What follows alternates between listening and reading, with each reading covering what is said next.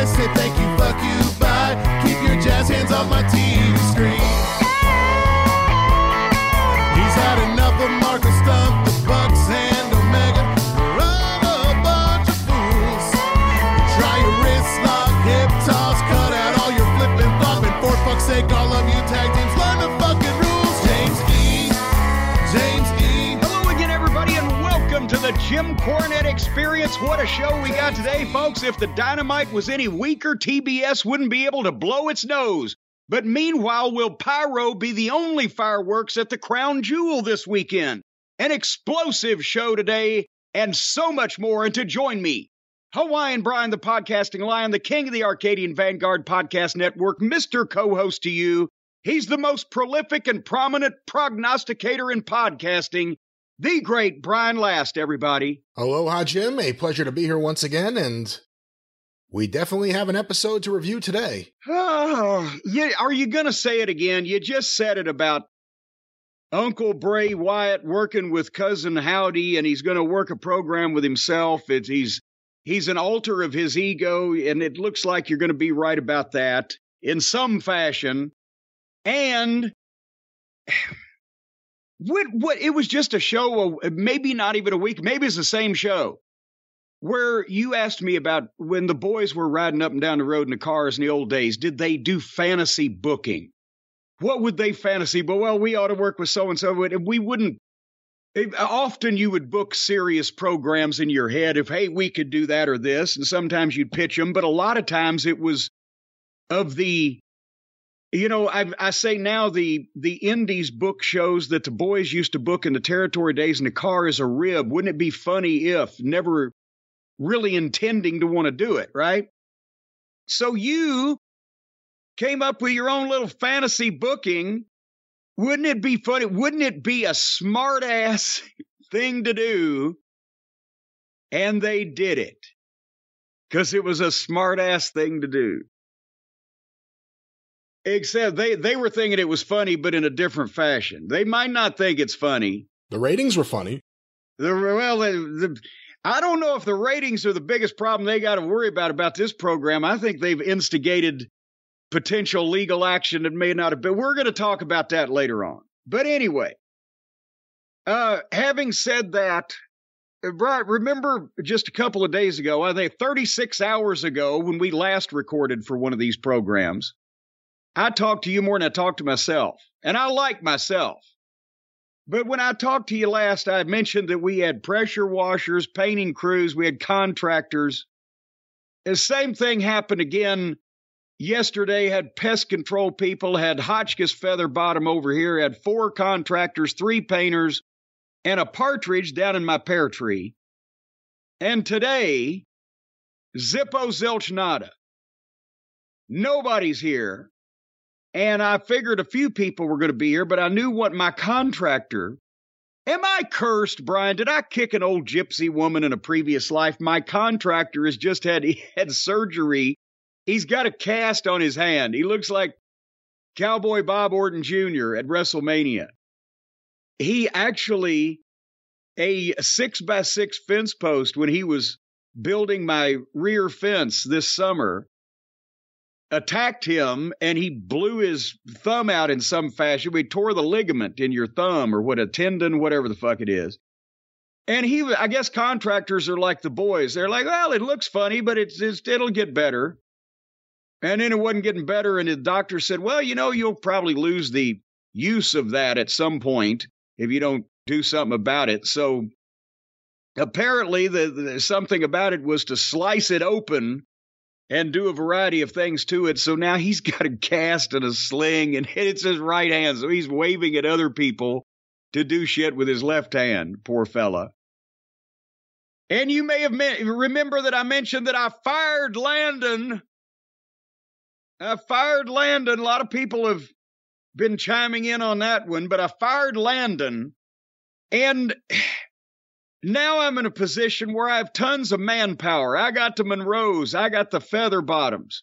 Even the Feather Bottom that has both of his arms. I've got contractors, but nobody has the goddamn leaf removal equipment. And I called the guy that planted some landscaping around the house earlier this fall that I spoke about right before the drought. So I had to be out there with a hose every day watering it. Oh, I don't do leaves, but I know somebody that does. He'll call you in 30 minutes. That was 4 days ago. Apparently he's on Pluto where time passes more slowly. Did you hear Chris Jericho next week on Dynamite's working with Landon?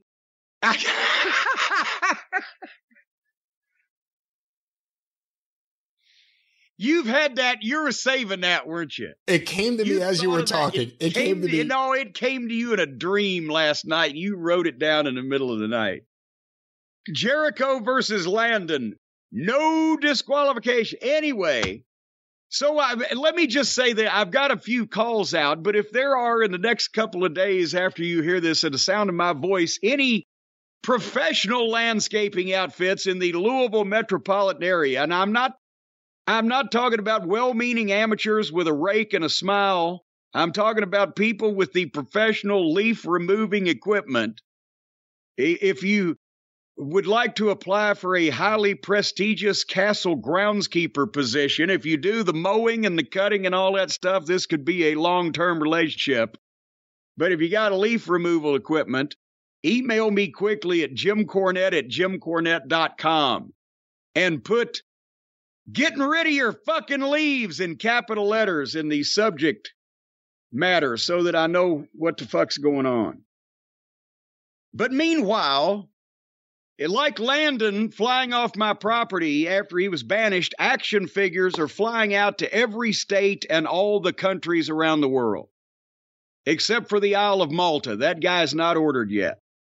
And I'll have you know that I mentioned only 36 hours ago, we're about the same place, but we're on the last 600 outstanding orders, and we should be on track to make sure that everything domestically is arriving to the fine folks by Thanksgiving. If you've ordered action figures at any point since they've been on sale, you should have your stuff domestically by Thanksgiving, and all the international orders should be shipped by then as well. But, it's in the hands of the bots, once it leaves the confines of our country. We don't know who takes over from there. So, but, Brian, you don't even know about this. I'm breaking a news bulletin here on the program. By popular demand, we are adding a piece of merchandise to jimcornette.com that I think is going to be highly popular. The official Lazy Booking t-shirt is finally making its debut.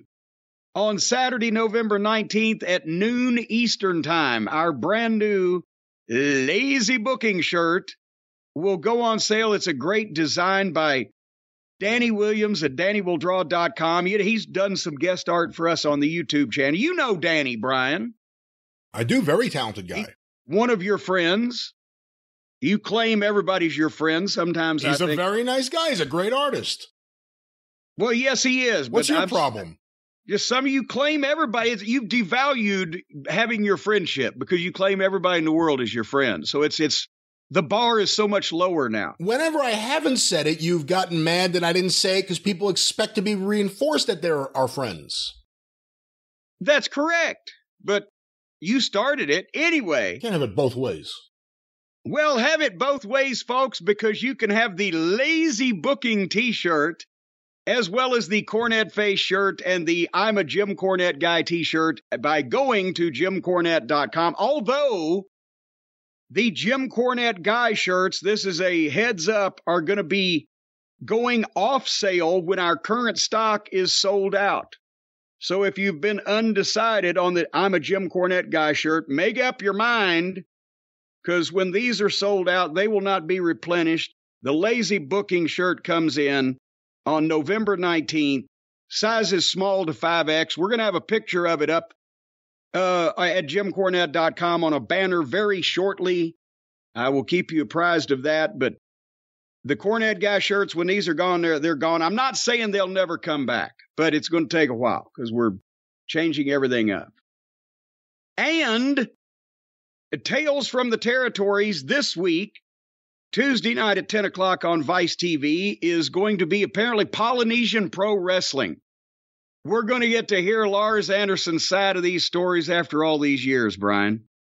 Last week, of course, was Stampede Wrestling this was an eclectic group. David Schultz, Bobby Bass, Bret Hart, and Abdullah the Butcher. Was an eclectic group, but I love seeing Schultz. He looks all the more like a demented Grizzly Adams now. But he told the story of they used to do heavy ribs in Stampede, as everybody knows, and he told the story of the X-Lax chocolate chip cookies rib that he pulled on the locker room after somebody dropped something in his coffee. But that brought up to me, Brian, that again, does anybody even understand in the business today, these days, what the fuck a rib is versus when you're either being mean-spirited or trolling somebody on Twitter or they thought, oh yeah, the way the guys used to rib people was the Bulldogs and Rougeau's thing where they all got into fights and tried to kill each other or whatever. There's no happy medium. There's no just fun fucking ribs in the business anymore, it seems like. No more midgets jumping out of trunks or anything like that, no. No more naked midgets. That's right. And the X-Lax. Go ahead. I was just going to say. That's the thing. I mean, there's a prank and a rib, and then there are things too far, like the Briscoes throwing guys in their trunk and just taking off with them. I mean, that's probably too far. Well, the Briscoes spent some time in a trunk once too, but that wasn't a rib. But what's the matter with a good X-Lax chocolate chip cookie rib? I mean, some people think it's the shits, but Did I ever? I've told you. Did you think of that one last night when you were dreaming? Well, no, were you dreaming about Landon and these jokes?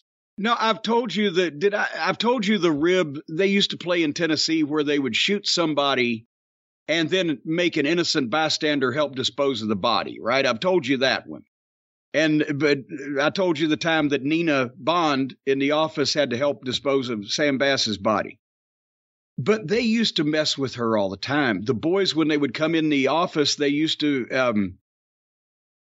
they always had Nick Goulas always had his wrestling office for some reason, and a lot of wrestling promoters did in the old days, at a hotel downtown.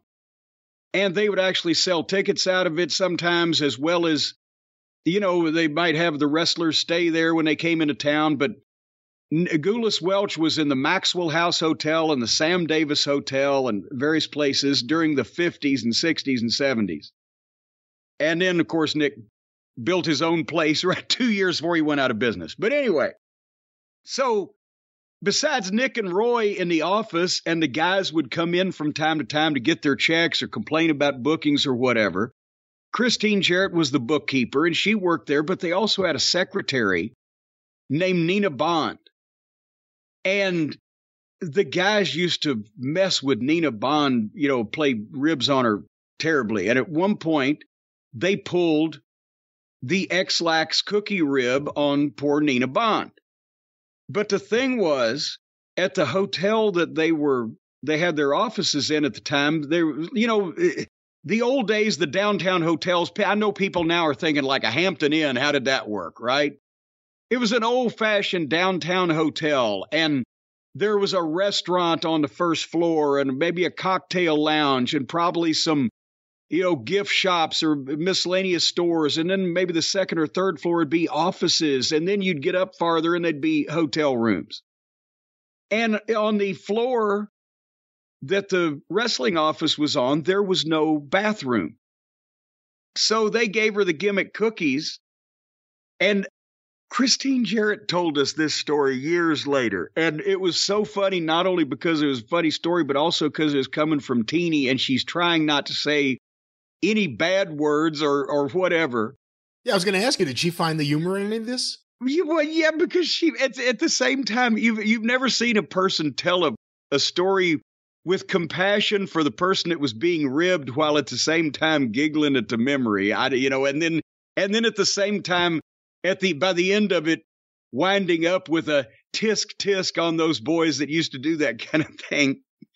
But they gave her the gimmick cookies, and it started working on her.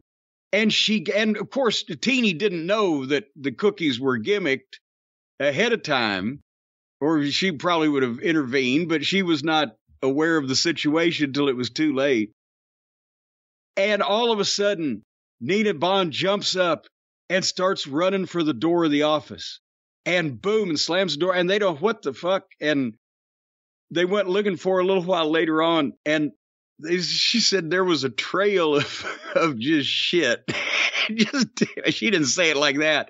But she said there was a trail down the hallway and stopped at the elevator door.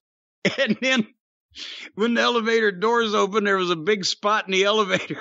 And then they went down to the first floor, and there was a trail that started out of that door. Terrible. But she was the one. I told you the story about Sam Bass's body, right? I'm not sure. I know you've told me a story about a few bodies. I don't know if that was one of them. Well, the one in Behind the Curtain, my highly prized graphic novel on sale at JimCornette.com, is about the Fargos with the hitchhiker. But so one day, Sam Bass, this had to be either late 60s, early 70s, probably, because Sam wouldn't have been around. He comes in the office and tells Nina Bond he's hot, he's pissed off, he's mad at Roy. He wants to fucking talk to Roy Welch. Oh, and he storms in the office, and the door slams, and you can hear, apparently, loud voices over a payoff or money in general or whatever the case. And all of a sudden, you hear the gunshot. Bam! And then Roy Welch comes out of the office and looks at Nina and says, "Come in here." And there's Sam Bass laid on the floor, graveyard dead to the naked eye. And Roy says, "We got to get him out of here." What? And he makes this woman help him get Sam's dead body. He carries it, but he's like, "Come on with me."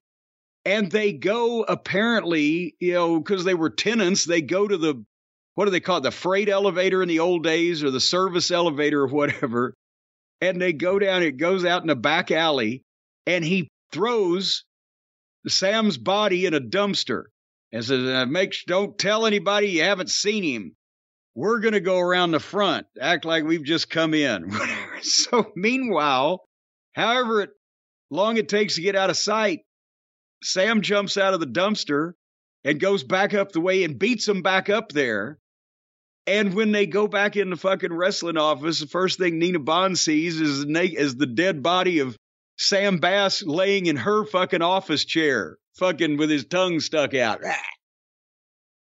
I wonder How did she why react? she didn't quit. Yeah, Well, she screamed and yelled and fucking twittered about.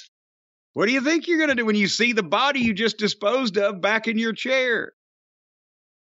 But see, now that was the wrestling business. That was good shit.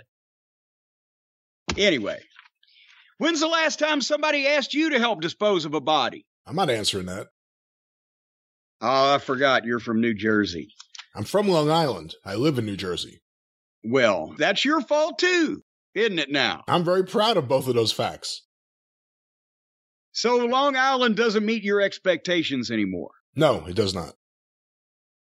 Well, I'm sure they're sorry to hear about that. What could they do to make it better? Make it easier to hide a body. Well, I can't argue with that. Folks, you know what? We should remind the people, if you want to know what you can do to make all of our lives better, this Tuesday, vote. Except if you're a Republican, then don't vote, and you could make our lives better.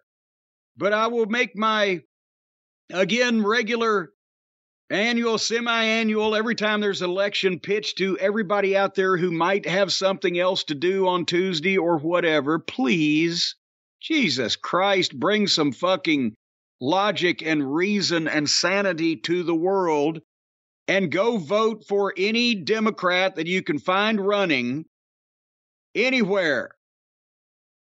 Because I'm so sick of, after I've talked about Kane and Glenn Jacobs a couple shows ago or whatever, everybody tweeted me like, I can't believe that you let political differences come between you and old friends. This is not political differences. You people are out of your fucking minds. It's not political differences. It's not even Republicans versus Democrats. It's in name only anymore because it's not differing opinions. How about if your old friend not only suddenly turned to crime, but stole from you? Then is it okay if you turn your back on him? Because that's what's happened here. These people want to elect candidates in the Republican Party who actually tried and are still trying to help Donald Trump steal the election. They want him to do it again. They've criminalized women's health care. The Party of Rights and Freedoms doesn't want anybody to have any. But the Republican voters are living in either such an alternate universe of denial or just they're so pissed off that they have to admit they were wrong, that they would rather vote for a Lauren Boebert or a Herschel Walker to go to Washington and be involved in making laws rather than just admit we fell for a grifter. And we're sorry our whole party has been taken hostage by lunatics, idiots, and fanatics. So instead, they just stick their head in the sand and act like these candidates, and some they've already elected, Marjorie Treason Green, are normal, reasonable, legitimate choices, and it's about political differences. No. For the cognizant real world, the January 6th Commission has proven what happened that day and who was behind it, and the people who deny the election and cover up for it do not need to be in positions to be making laws in this country. And the candidates that this party, whether the TV reality host in Pennsylvania or the lunatic ex-football player, brain-damaged maniac in Georgia, or like I said, some that they've already elected. These people could be in charge of a significant portion of your life. What the fuck? We've got to slap yourself awake. They're not going to change. They're going to be voting for the same people and doing the same shit that they've always done. And we're going to end up in the position we were in for 4 years a while ago again, if somebody doesn't fucking step in. So please step in on Tuesday. Thank you very much. Good fucking God. Should we talk about a more pleasant subject, like people getting blown up, than what's going to happen in our fucking political climate over here? Speaking of political climates, again, now people are not only threatening, they're not just threatening heels or wrestling events or whatever. Saudi Arabia, the whole country has been threatened, and they are on high alert and putting in extra security measures in ahead of the crown jewel this weekend. So, Brian, what else bigger than the crown jewel this weekend is going on in Saudi Arabia? What would be a more attractive place for a potential terror attack that's going on this weekend? Are they doing a drive-in movie festival somewhere or something? I don't know what else is on the schedule in Saudi Arabian life this weekend, but I would think this is one of the biggest things. This is something endorsed by, brought over by the Crown Prince, and the Saudi Arabia government, I believe, is the one who informed the U.S. that Iran was about to attack. Yes. And that's why I'm thinking, what the fuck? So now they announced, the WWE announced that they had a contingency plan just in case there was any, but they didn't say what that plan was, obviously. At this point, you need to keep your movements secret if you're going into a potential war zone. Yeah, the plan is the only place worse than Saudi Arabia, Florida. Well, you may have a point there, too.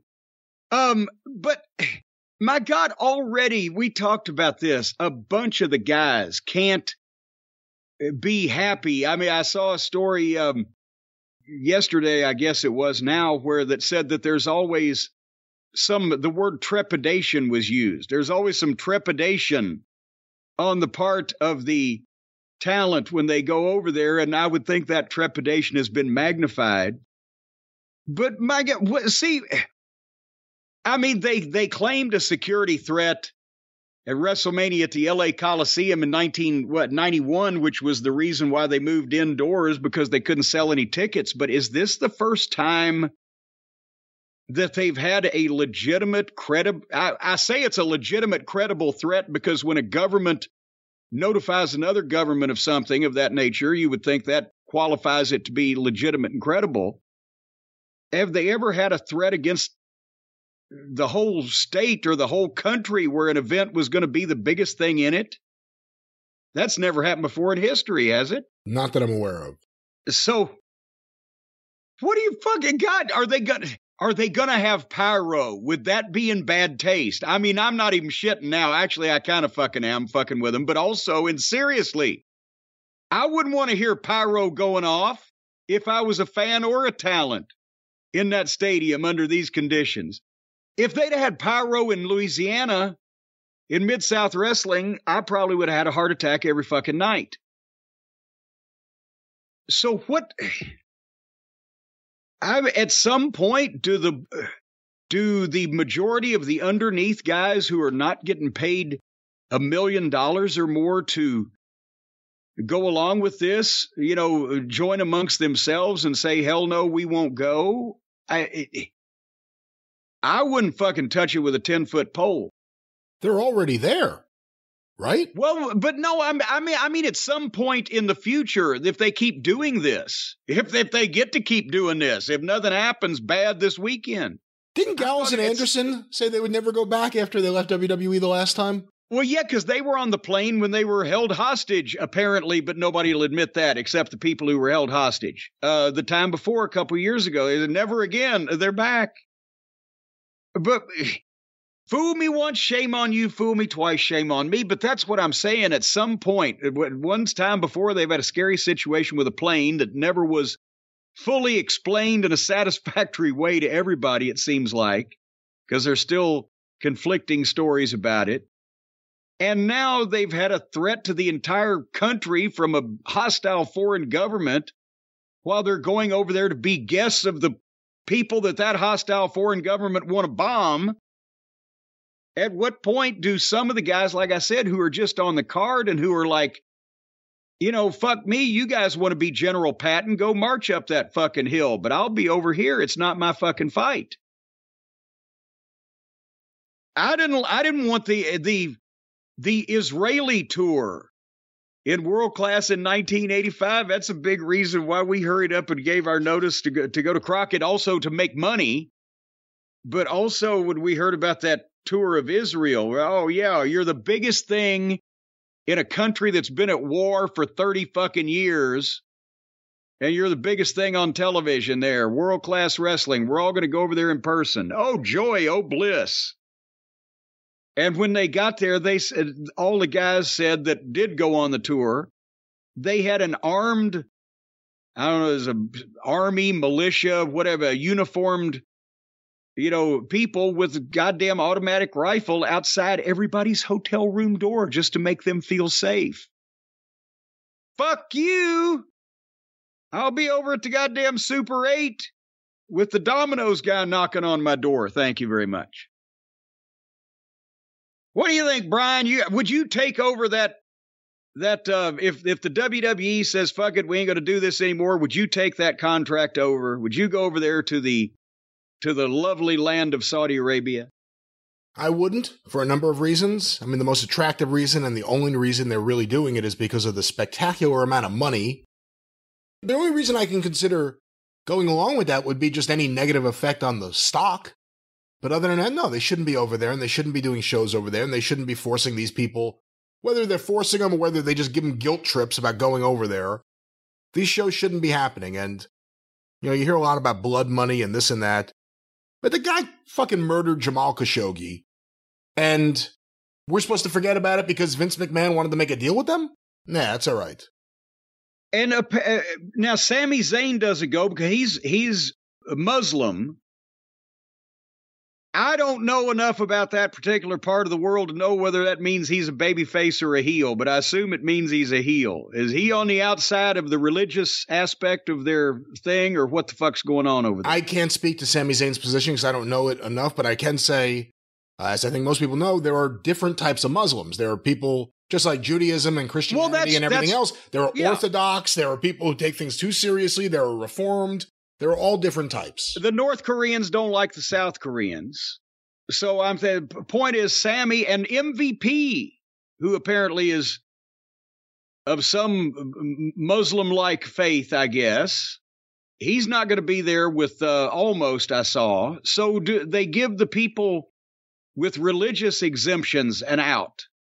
I guess they can't make them. They get sued or whatever. Oh, yeah. Right? There's no choice. Yeah. I'd turn to God real quick. I'd find the religion that would get heat for going to Saudi Arabia. If I was any of the boys, right? Find the religion that will get you heat if you go to Saudi Arabia and become a devout practitioner of that. Have there been any Scientologists that you know of in wrestling? Oh, good Lord. I can't think of one. I don't remember, again, in the 80s and 90s, there was not a lot of religion discussing in the locker room to begin with, which, suited me just fine. But I don't remember anyone ever talking about it or writing about it or confessing to it or whatever the fuck may be. No one ever said, hey, Jim, you're a really smart guy. I got this book I want you to read called Dianetics. None of that? No, I would have thought diuretics were going around the locker room at one point in time, at one point. Dianetics. And that's the thing. And bless him, George South. Love George South to death. But and he wouldn't beat you over the head with it or anything and, preach as some people do, but he would leave the little Jesus Saves pamphlet in every bathroom, in every locker room, in every arena that he ever went to for the last 30 years. I don't know if he still does it now, but last time I was around him, they were still there. Every time you go in to sit down and take a shit, there would be the little pamphlet with the verse on the front and talking about how you can come to know Jesus and visit at his house, have barbecues, whatever the case.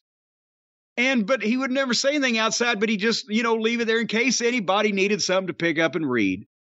But we worked the Midnight Express during one of the midnight as a matter of fact, it was the same show where I first saw Dax Harwood and said, my God, this guy's spectacular. He's just a natural. And that was way before he was Dax Harwood. I've told that story. But anyway, on the same show, Bobby Eaton and Dennis Condrey had a Legends match against, it was Ricky Morton and George South, because I get Robert either couldn't make it, was hurt, whatever. And George, for whatever, we're in a National Guard armory, and there's 700 or 800 people there. It's a small town in North Carolina, but it's a nice crowd, but it's, it's not Starrcade. And George wanted to get juice for the midnight, for what? And I'm like, all right. I mean, I can't stop him. And he came out for the match, and he had on the back of his trunks, he had written Jesus. Because he's religious and loves Jesus. He wrote it? Well, no, he hadn't. It was printed in like on your tights when you have something written on the back of your tights. Okay. Professionally in the letters, like a T-shirt or whatever. He had it done. He didn't just take a Sharpie, but you know what I'm saying. But it's written across the back, Jesus.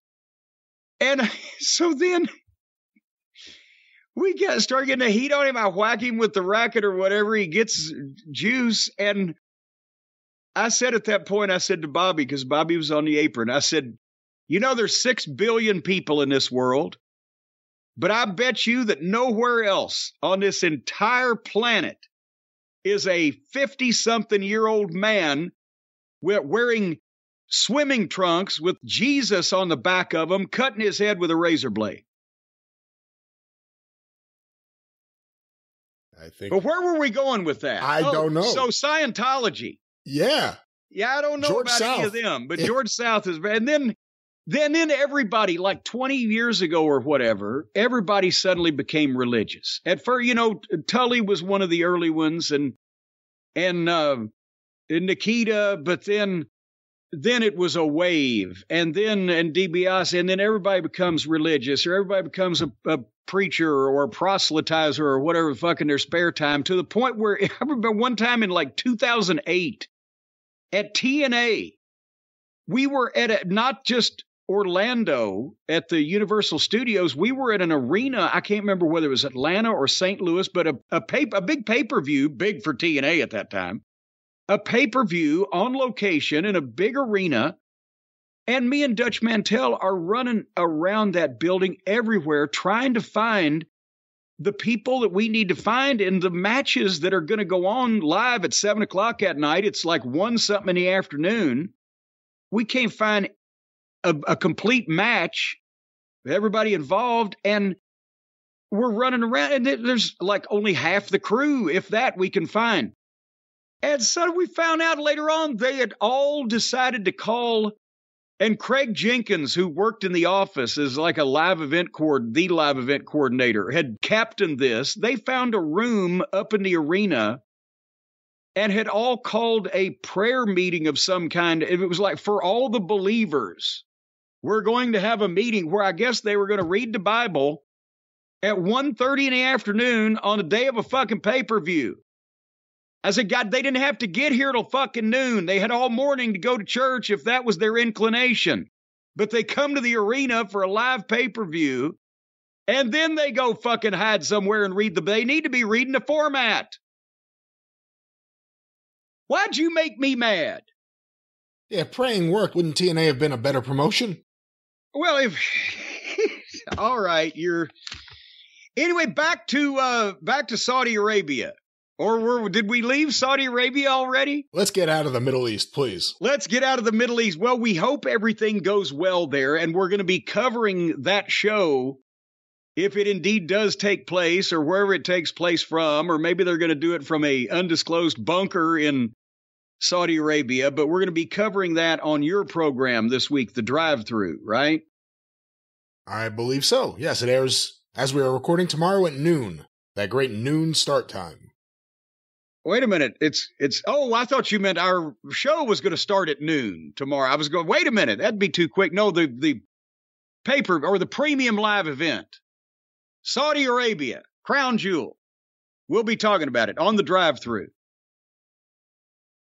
That's right, indeed. Well, speaking of close shaves, ladies and gentlemen. Oh, come on. If you need to get out of town or country just in the nick of time, you want to make sure you take something with you, because Thanksgiving time is coming up. It's time for pumpkins and spice and everything nice. And of course, there can be nothing nicer than sitting down to a beautiful Thanksgiving dinner with your parents or your children or your in-laws or your spouse and significant other, and having the fresh and clean feeling that only comes from freshly shaved balls. And that's something you'll be able to talk to your in-laws about. You'll be able to tell them with pride how slick you keep your balls so that no hair or lint or associated pet matter might go into the mouth of your spouse, that they is their offspring and would not want something like that to happen to them. Because, Brian, think about this. They wouldn't want this conversation at all. Well, they'd want to know that their offspring was being taken care of by their offspring's significant other, so there wasn't any lint or Fromunda cheese or anything that gets in their offspring's mouth at a time like Thanksgiving. You want to give thanks for something like that. That's why you want to keep those bad boys clean and smooth and slick and shaved, and nothing works better than the Manscaped Performance Package 4.0. Now, say you're sitting across the Thanksgiving table from your mother-in-law. You might bring up, hey, Ma, have you seen the Lawnmower 4.0 trimmer? That thing has a cutting-edge ceramic blade. It reduces grooming accidents to practically nil thanks to the advanced skin-safe technology. And you can turn that 4000K LED spotlight on and off whenever you need it, and you can shave your balls in the dark. Not only works on your balls, it works on your groin and crotchal area and the Hershey Highway between the crack of your keister. And you'll just be able, you can do road work down there in no time. You don't have to call the county crew to come out in those the prisoners from jail is what it is. Well, you don't want them up your ass. You just run that lawnmower 4.0 up and down a couple of times, and you're slicker than whale shit in an ice floe, Ma. That's what you could tell her. That's why that your little Gladys never has my pubic hairs in between her teeth. And then you get the Weed Whacker ear and nose hair trimmer. Let's say, for example, that little Evelyn, she wants to whisper some little nothings in your ear, but you got an ear hair that looks like, goddamn, I don't know, Bermuda grass coming out of that thing. You take the Weed Whacker, you trim that down, she can whisper all day long. You'll not only be able to hear her, but also no ear hair will be sucked into her windpipe. And also in the Performance Package 4.0, you got the Crop Preserver Ball Deodorant. And if somebody's nose is going to be anywhere within 2 or 3 feet of your nether regions, you got to make sure that it doesn't, gag a man eating from under cheese in a septic tank of a slaughterhouse down there. You got the Crop Reviver Toner, the Performance Boxer Briefs, although if you prefer to go free balling it, then you can actually use the Boxer Briefs as a nice little wipe. And they give you a travel bag to hold all your goodies, so you can sit down and you can tell your mother-in-law with confidence that this Thanksgiving, you're going to be taking care of everything down there, chopping up your worst weeds, preventing the nicks and snags and tugs and all the delicate holes and orifices. And, some people have echoes down there. And so you can imagine what might grow up if you don't do proper maintenance. And I'll tell you what, those sprays and shower products, and you can find the other Manscaped products, including the signature deodorant and colognes. All you got to do, Brian, what are you going to do for Thanksgiving for your in-laws? Are you going to give them the proper confidence that they need, that you're taking care of your situation there so that their little offspring doesn't have to incur any of your funk? I'm not participating in whatever it is you're doing here right now. All righty, we'll get 20% off and free shipping with the code DRIVE at manscaped.com. That's 20% off and free shipping for the Performance Package 4.0 at manscaped.com. Use the code DRIVE. Don't sit down to Thanksgiving dinner with fungus and rot. Sit down to Thanksgiving dinner with pumpkin and spice and all your balls feeling nice. That's right, Manscaped.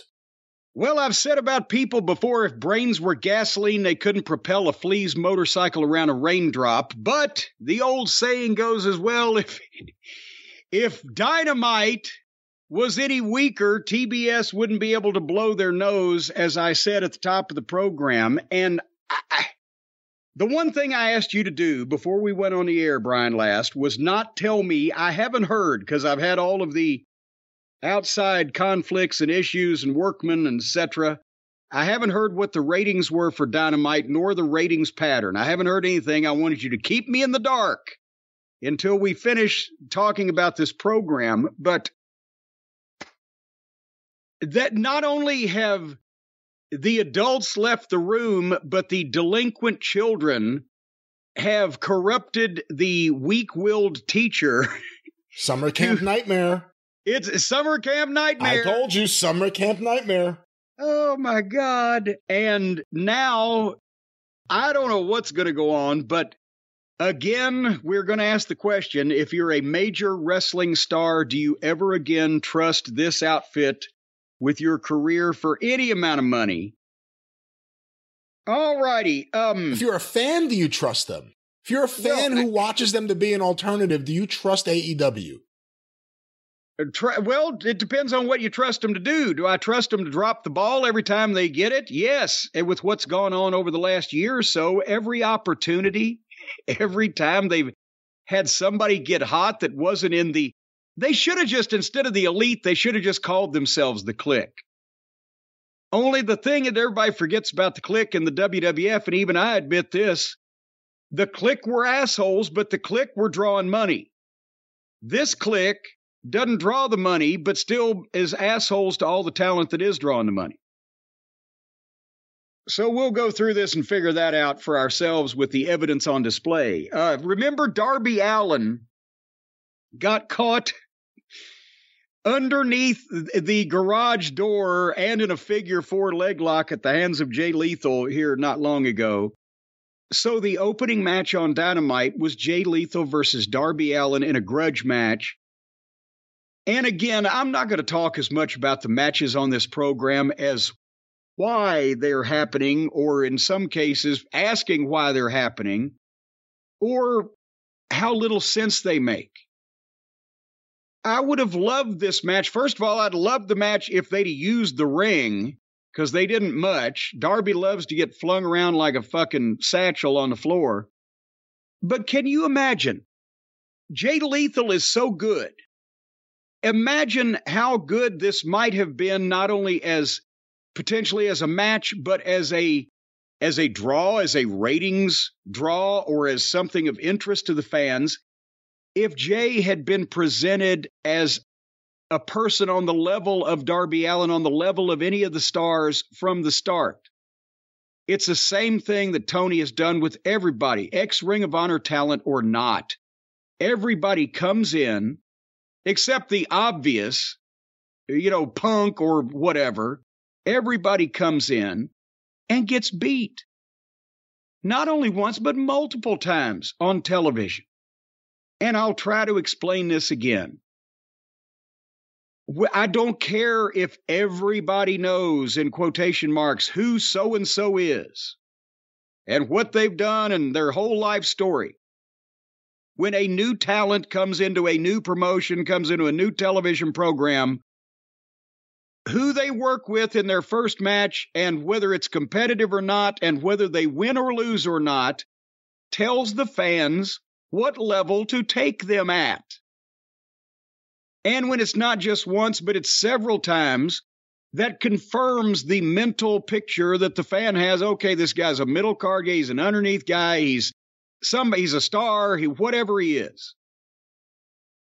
And you don't just bring people in with no plan and have them have good matches with people on television and get beat, and then suddenly, after 2 months or 3 months or 6 months, then you start giving them wins. Horses out of the barn, cowboy. So, this match, Jay Lethal is a tremendous talent. Darby Allin, as we've said, has his own weird charisma. They spent a lot of time out on the floor because Darby likes it that way. And they went to break 5 minutes into the show with neither guy in the ring and nothing happening. Darby's down selling and Jay's wandering around.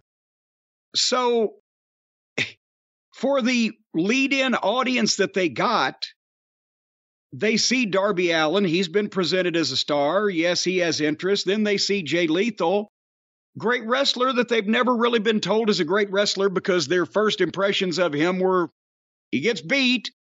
And then they go to break 5 minutes in without being in a gripping contest. So I'm interested to see how many people stuck around. But coming back, on the other side of the break, they were in the ring.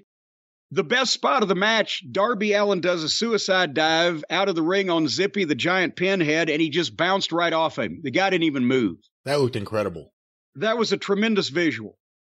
And that's the kind of thing that if you are going to do it, know you can do it in an angle. But anyway, as soon as that happened and the referee's kicking Zippy and Sanjay out of ringside, a guy dressed as Sting in a Sting mask and black, blah, blah, blah, attacks Darby Allin from behind on the floor, throws him in the ring, and Jay Lethal hits the lethal injection 1, 2, 3. And by the way, that move, I know it's gaga, but there's always a gaga move that somebody does so well you can buy it and you don't mind it. And with that move, Jay's so smooth with it, and if a guy takes it smooth, I know it's gaga, the guy doesn't have to stand there. but it does look good. So I'm not going to browbeat him for that. But if Jay Lethal had beat Darby Allin, even in this convoluted finish, in his first TV appearance, Darby Allin would be the same and Jay Lethal would be a lot better off. But here we get to the good part. Because you can tell that Tony is going into hyperactive mode trying to be the Booker of the Year. Because he's making this shit so complicated you couldn't figure it out with a compass and a Rosetta Stone. Because everybody knows that the best booking is always so fucking complicated, you need a protractor and a notepad to figure it out. So, they unveil Sting and make a big show. And I know where they were going with this, and I'll explain in a second, but still, my God. They unveil Sting and make a big build up to it, and he takes the mask off, and the people are kind of rumbling like, who's it going to be? Who's it going to be? And they take the mask off, and the people fall dead silent. And the announcers scream, "What? It's Cole Carter!" And the people are standing there going, who the fuck is that? I mean, the announcers could have said, it's Dan Tucker. It was the most audience silence I've ever heard from a reveal ever. Ever.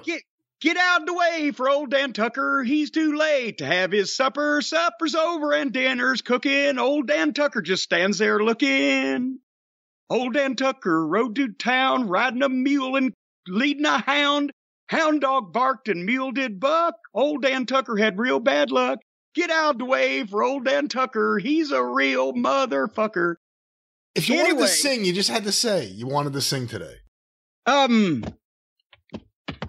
So they're standing there as Dan Tucker. Cole Carter.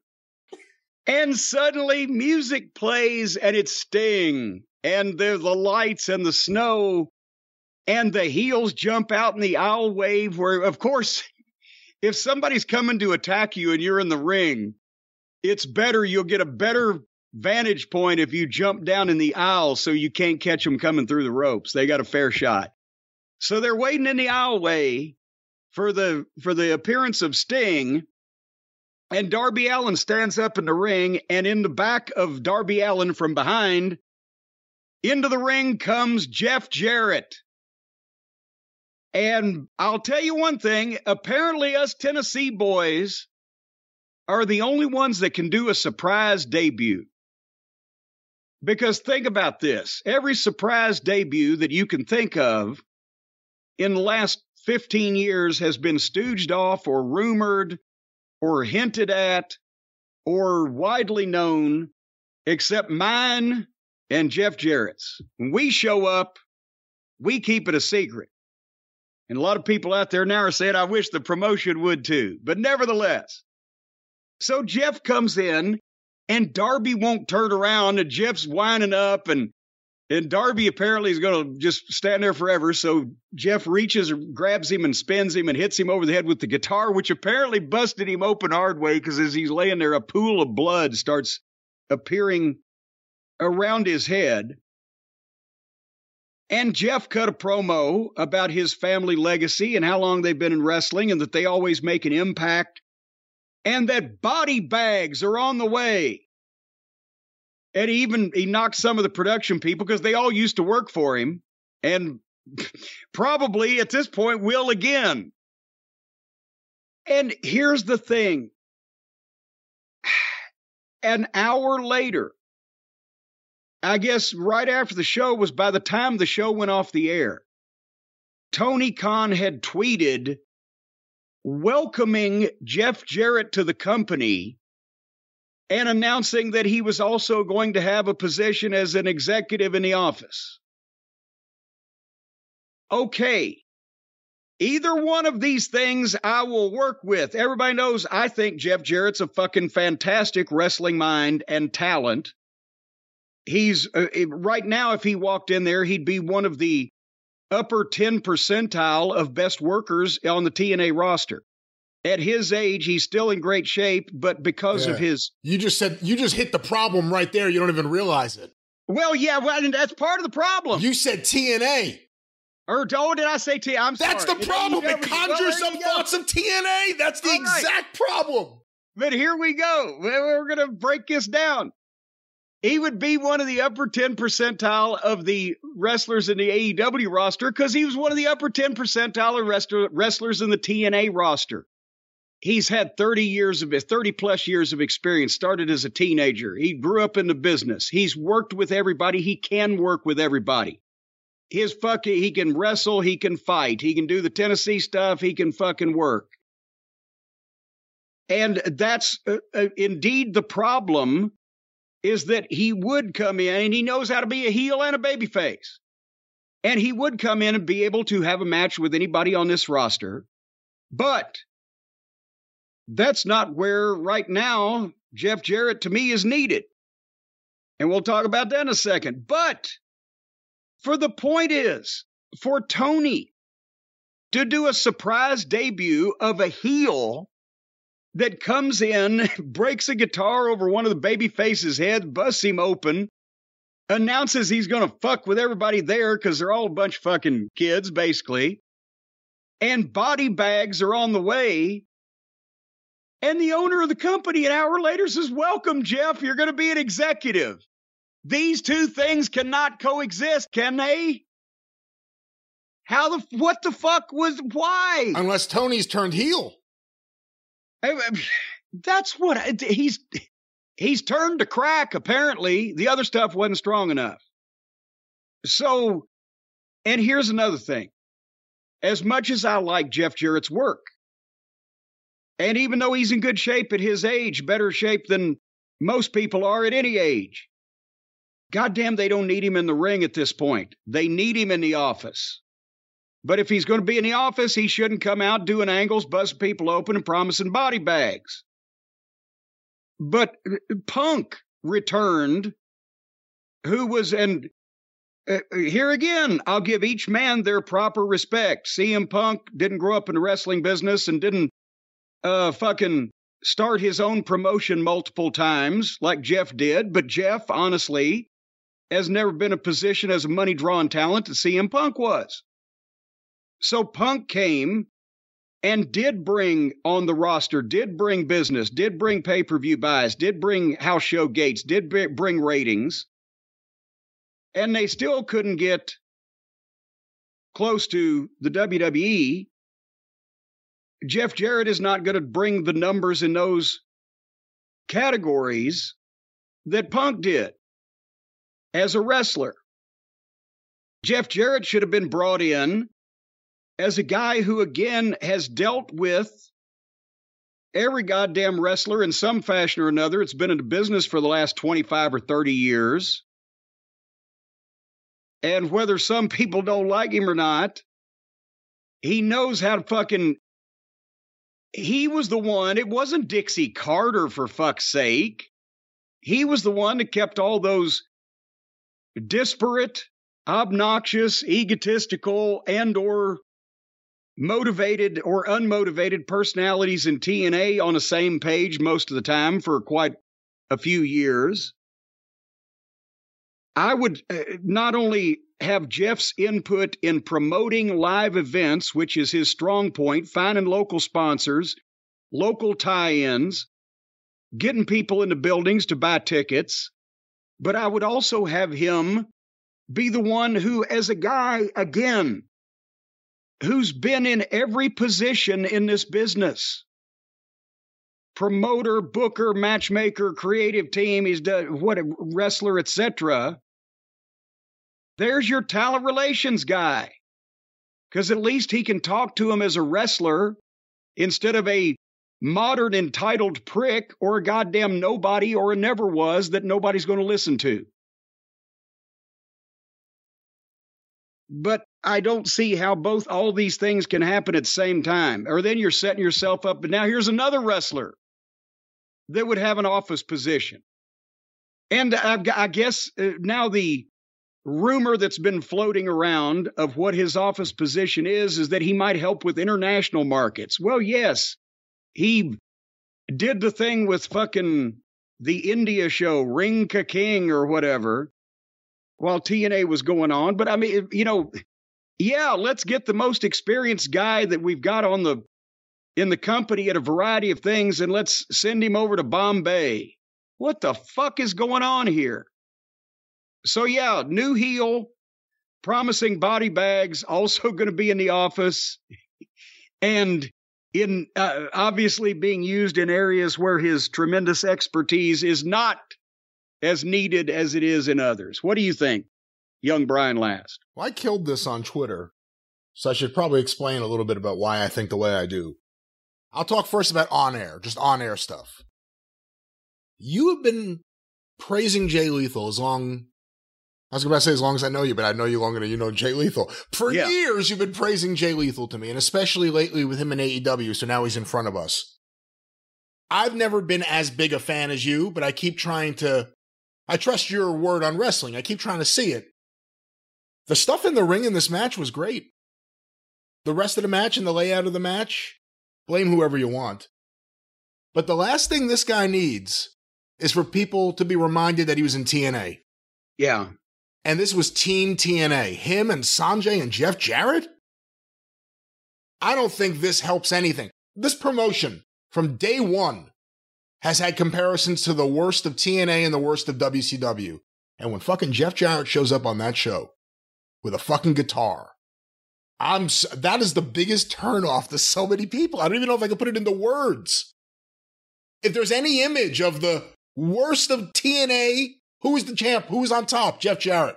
The worst of WCW, who was in the middle of it? Now, wait a minute. I don't think Jeff Jarrett was the champion during the worst of TNA. Remember how long that thing lasted before Aunt Dixie slunk off. You're right. I'll get to the behind-the-scenes stuff, but I don't think it's a positive to Jay Lethal, but maybe that's a lost cause right now. I don't think it's a positive to the overall show to have Jeff Jarrett on there. That's not to take away what he could do in the ring. Because I think the problem has always been he's a much, much, much more talented wrestler than he is someone that the fans invest in. I will concur with that. He's an incredibly talented wrestler. However, it conjures up feelings like mine, like, oh, it feels like the end of WCW when you see Jeff Jarrett and his fucking guitar. Behind the scenes, I agree he can help with a lot of stuff. I don't know if he's, some people say he should be Tony's right-hand man or the head of creative. I'm not going to go that far. Get him in the door first. Let's see how he coexists with everyone. Well, and see, here's the thing. Jeff was it's like the Senate over there. Jeff was the head of the creative team in TNA. And of course, then you had the dynamic of Russo working against him and behind his back with Dixie and blah, blah, blah. But whether he was there or not, Jeff was always the head of creative, but he didn't sit down and do the whole thing himself. That's why he had Dutch. That's why he had other people at various points in time. And I'm not saying that Jeff should be the head of creative. I'm saying Jeff should help Tony Khan run that fucking business and keep the wrestlers from each other's throats. And that's what he's got experience in. And he's made more of an impact in starting TNA, in keeping it alive all that time, and starting other companies, doing promotions behind the scenes than he has in the ring. And that at this point is what AEW badly needs, instead of other wrestling talent that, again, he may be good. What are we going to invest in getting Jeff over on this program when he's in his 50s? We got younger guys, but boy, they need direction. People vomit. People vomit when they hear that music play. People just get ready to vomit all over the place as soon as they hear it. Well, hey, I get ready to vomit all over the place every time this program comes on the air. Well, here's another problem. They named him head of business development, I think it was. Head of business development.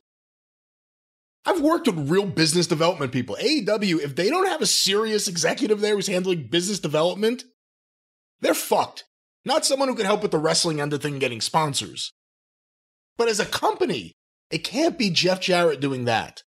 That's what I want to know. What exactly is his job? But do they know what the head of business development means? And see, here's another thing. Tony should. Well, Tony should know a lot of things.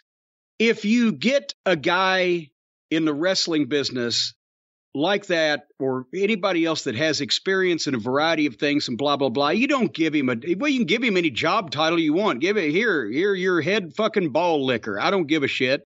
Go out and do the shit you do. That's what I did with Kerry Silkin with Ring of Honor before, which is the reason. And by the way, they were in Baltimore, and every part of the show was Ring of Honor. And I had to think that those poor people in Baltimore, some of them are like, we remember when the Ring of Honor shows were a lot better than this.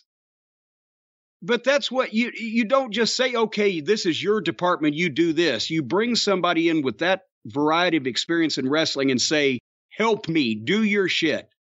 Book something, talk some fucking star into coming over here, find me a sponsor, get me a TV contract, find somebody to make my program better, an announcer, whatever the fuck, coach the kids, do what you do, and whatever their job title is. So I don't care what his job title is. I just think he ought to be a resource that Tony can use that better than whacking people over the head with a guitar. Well, we'll see how late Jeff Jarrett could stay up on Tuesday nights with Tony if he wants to make a real impact on that show. Do you understand what I'm saying, though, about the idea that if you're someone who hates TNA or someone who just remembers the fall of TNA, whatever you want to call it, it's him and Sanjay and Jay Lethal. It drags Jay Lethal down. In this day and age, an alternative young people's wrestling promotion, an alternative to the WWE and the establishment or whatever, needs to have young faces and young stars with older people in experience behind the scenes and behind them, leading them to be the new generation. Not a clusterfuck because the limited veterans that are there are so glad to have a job, or the entitled pricks that have been named their bosses are so fucking self-taught and obnoxious they can't break down and realize they don't know what they're doing at that level, and a feckless fucking owner running around trying to be everybody's friend. When Vince moved Pat Patterson off commentary, that's right around the time he dyed his hair. You never saw him on TV. They never said his name for years, except when they were making fun of jobbers and sexual fetishes or whatever. You never heard anything about Pat Patterson. When they had those agent pull-apart brawls, it was just another dark-haired guy. I'm not saying Jeff Jarrett has to dye his hair, but he shouldn't be involved in angles right now in 2022 on TV. Shouldn't be involved in matches. He should be working behind the scenes.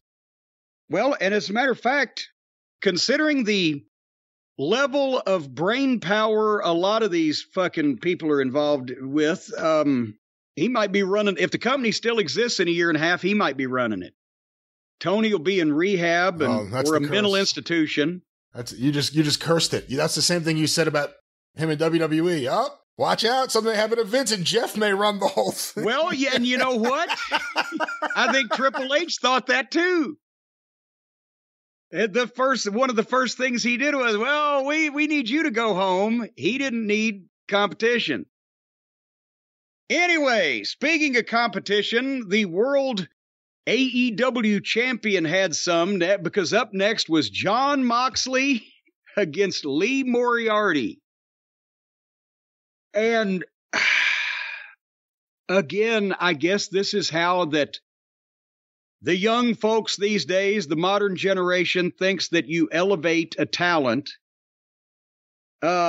instead of how you make your world champion look like a fucking putz. But Moxley obviously won, and it took way too long, and it was very competitive. So have we seen Lee Moriarty win a singles match on television ever? Ever? I don't believe so, but I could be wrong. Have we seen Lee Moriarty have a singles match on television ever? I don't think so, but I'm not sure. I could be wrong. His first one was with the world champion, and he took him about 10 minutes, and it was by the skin of his teeth that Moxley won. And then immediately, the other Page, who has been doing commentary, jumps in the ring and attacks Moxley and knocks him out with one big boot. So Moxley, who has been not only in the ring with everybody and not sold everybody's shit, Suddenly, it takes him 10 minutes to beat Lee Moriarty, and then the other page knocks him out with a big boot.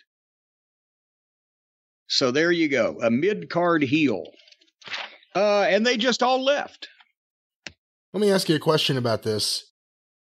Obviously, Moxley is one of the guys there who has a lot of input in what he does. And this is how he wants to see himself as a champion, how he wants to be on TV, defending the title every week. Whether it's Moxley or Hulk Hogan or anyone's world champion, what are your thoughts on this kind of build to a pay-per-view match, or just the way he's presented week by week, defending the title every single week against somebody? You're traditionally the world champion. The last thing he has needed is wins on television, right? And in any promotion down through history, the world champion wrestled on television very sparingly. The title was usually never on the line, but I know now the financial dynamics have changed, so you can afford to have world title matches on free television. But he doesn't just need wins on TV. And it somewhat diminishes, although in Moxley's case, I mean, as we know, the people who like him, and the people who don't like him have figured out if you see one match, you're going to see everything. So I don't know whether these rules even apply, but I mean, it's not like, my God, Hulk Hogan, Steve Austin, Ric Flair, Jack Briscoe, any world champion in any era, and John Moxley. What's not right with this picture? So, but just here's the thing. He's got a fan base, and some of the people like that weird personality he has. But as we know, underneath that personality is a complete blithering fucking idiot that loves deathmatch wrestling and can't teach the guys anything because he's got this fetish for garbage indie wrestlers. And, you know, he can't lead and he can't have any other kind of match except the kind of shit that he has. So you've got an attraction, but the more people see of him, I think the more it diminishes him, and or, you know, he can't be channeled because he won't be, he can't do what he's told to do by his boss, because that's why he apparently was so miserable in WWE. We now found out it wasn't that he was being held down. It's that they couldn't fucking beat this goofiness out of him. So he's a conundrum to me. Would you like to move on to the next conundrum? Okay. I was wondering if you were still alive there for a second. So was I when I was watching the show. All right. Renee Moxley Good sat down with Saraya because Britt Baker didn't show up. Where have we just seen this? Didn't they just have the sit down between Brock Lesnar and Bobby Lashley where Bobby was there and Brock wasn't? Now the sit down Saraya. So Saraya and Renee just had some girl chat. And then Renee asked her about her medical status. And she said, well, I'd say something now, but I'm going to talk to one more doctor. What? And then I'll tell you next week. What? If you haven't talked to a bunch of doctors by now, what the fuck are you doing here? So nothing was said there of any account. And then we get to the big birthday party. And, you know, the Acclaimed made their entrance, and Caster rapped about Billy Gunn's birthday, and it's a birthday party, and there's a table in the ring with the presents and all the stuff. And everybody's waiting for me to shit on this, but honestly, again, you see this constantly. And the WWF, it looks even worse because they have a bigger budget, and the balloons and the empty wrapped boxes and the fucking bows around the ring posts and all the shit. And you see shit like this on Raw constantly, on SmackDown constantly. We've seen it here before, parties and celebrations and blah, blah, blah. So it doesn't stand out. But if you didn't see it all the time, this segment would have worked till the end, at least. If it was the only silly segment that you saw for a several week period of time, if it was the only party segment you'd seen in a few months or whatever, these guys are over. They've kind of got a personality that allows them to be silly. Billy Gunn has really caught on with these people. It's one of these things also that a lot of times I've said, when a lot of the rest of the show is the shits, the fans will decide for themselves, amongst themselves, how they want to amuse themselves and whether they want to just get some odd fucking guy or team or whatever over. And that's played a part in it. And it works for them. So, and they were being silly amongst themselves. They weren't being silly with people they were supposed to be mad at. So again, they did a good job. They brought out the presents, the world's greatest dad trophy, the whole 9 yards, and then the certificate of adoption, where Billy can sign it and he can actually be their real adopted dad. And of course, this is ridiculous. But again, it works for them. Until here come the ass boys. And they're pissed off, obviously, at their father turning his back. And holy jumping howdy, suddenly in from behind comes the great value Kevin Nash, William Morrissey. Apparently that is his real name. I just kept, William Morris was in my mind, but W. Morrissey, but Taz was calling him, oh, there's Bill Morrissey. At least it wasn't Jim Morrison. But W. Morrissey hits from behind and they jump the baby faces and they get heat on them briefly until FTR's music plays. And they get a huge pop from the crowd. Because, again, Baltimore would love to see FTR like we all would. And they come down, and by the time they get in the ring, the heels have powdered no contact. They didn't even get to make a fucking comeback. And FTR picks up the tag team belts and hands them with stern faces to the Acclaimed. And at that point, I wrote, I smell another 8-man tag team match coming.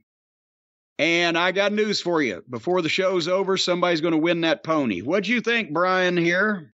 Well, I do love the idea that Tony's response to the way Kenny Omega and the Young Bucks have treated FTR behind the scenes is to have them come out every week and get a pop for their music and then leave. We still don't see them wrestle. All they do now is they play the music, they get a pop for them coming out, and then people quickly realize they're not wrestling and they get deflated. Horrible use of FTR, a horrible booking of FTR. Look, I like the Acclaimed, and they got themselves over, and they had the National Scissoring Day, and they've gotten away with a lot of stuff because they're really over right now. You're right that we see too much of the other stuff, but for me and my personal tastes, I wasn't crazy about the Acclaimed segment. I'd like to see them just actually start having matches. And let Max Caster... That would be a plus. Let Max Caster just rap on the way to the ring, the thing that actually got them over that they don't do anymore. What happened to that trademark deal also? Did they win that back, or did we miss something? What trademark deal? Remember Mark Sterling, the fake lawyer, trademarked Scissor Me Daddy. Yeah, I don't know what happened to that. It must have happened on one of the other shows that no one watches. So I don't like that. And I have to be honest, I hated this week's show. I'm just going to say it here. No MJF. So there's not that one segment. After we saw what they had MJF involved in and what he was doing last week, I think no MJF is good MJF. At least he ain't going in the wrong direction if he ain't doing anything. It showed you a lot this week. What happens when you take MJF's one segment out of that show, the rest of the show, to me, for my sensibilities, and I try to like AEW. If everyone thinks I just hate it, I really want AEW to work. It'll be good for everybody, but it sucks right now. It's so bad. The TV's awful. The booking's bad. And there's nothing to look forward to. This whole show. The booking's bad. The TV is awful. There's nothing to look forward to. But I want them to succeed. I do. I want. You know what? I know it. Just you're. I can't believe you're still optimistic at this point. But I didn't like this. You liked it though. I know. I didn't.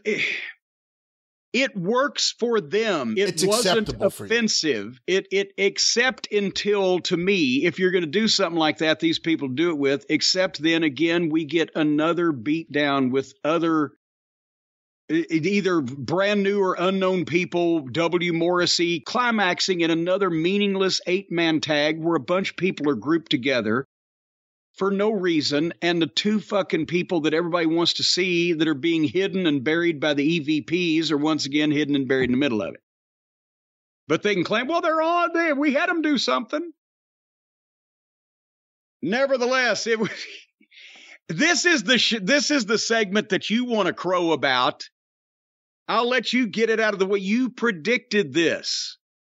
Patient zero for comedy wrestling.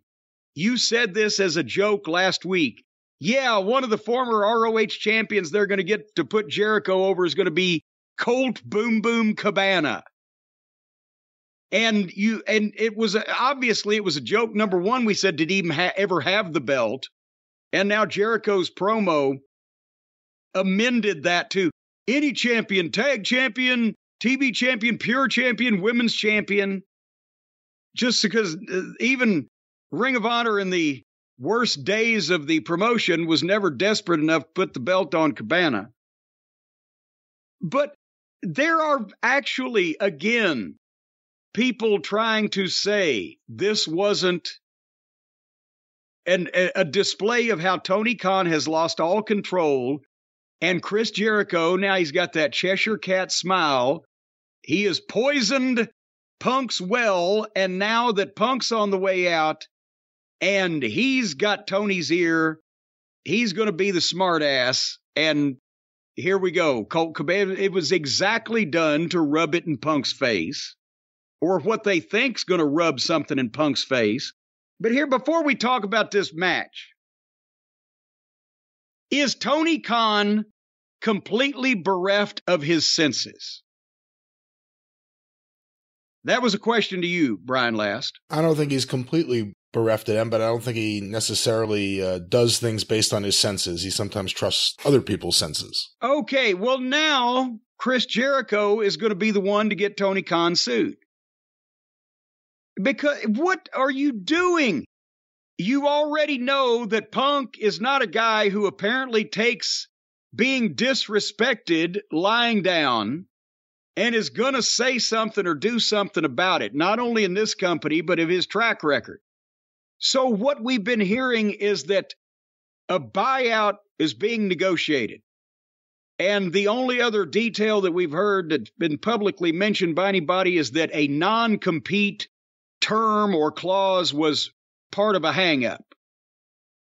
So that basically means, on the surface of it, Punk has said, okay, give me my fucking money and I'll be on my way.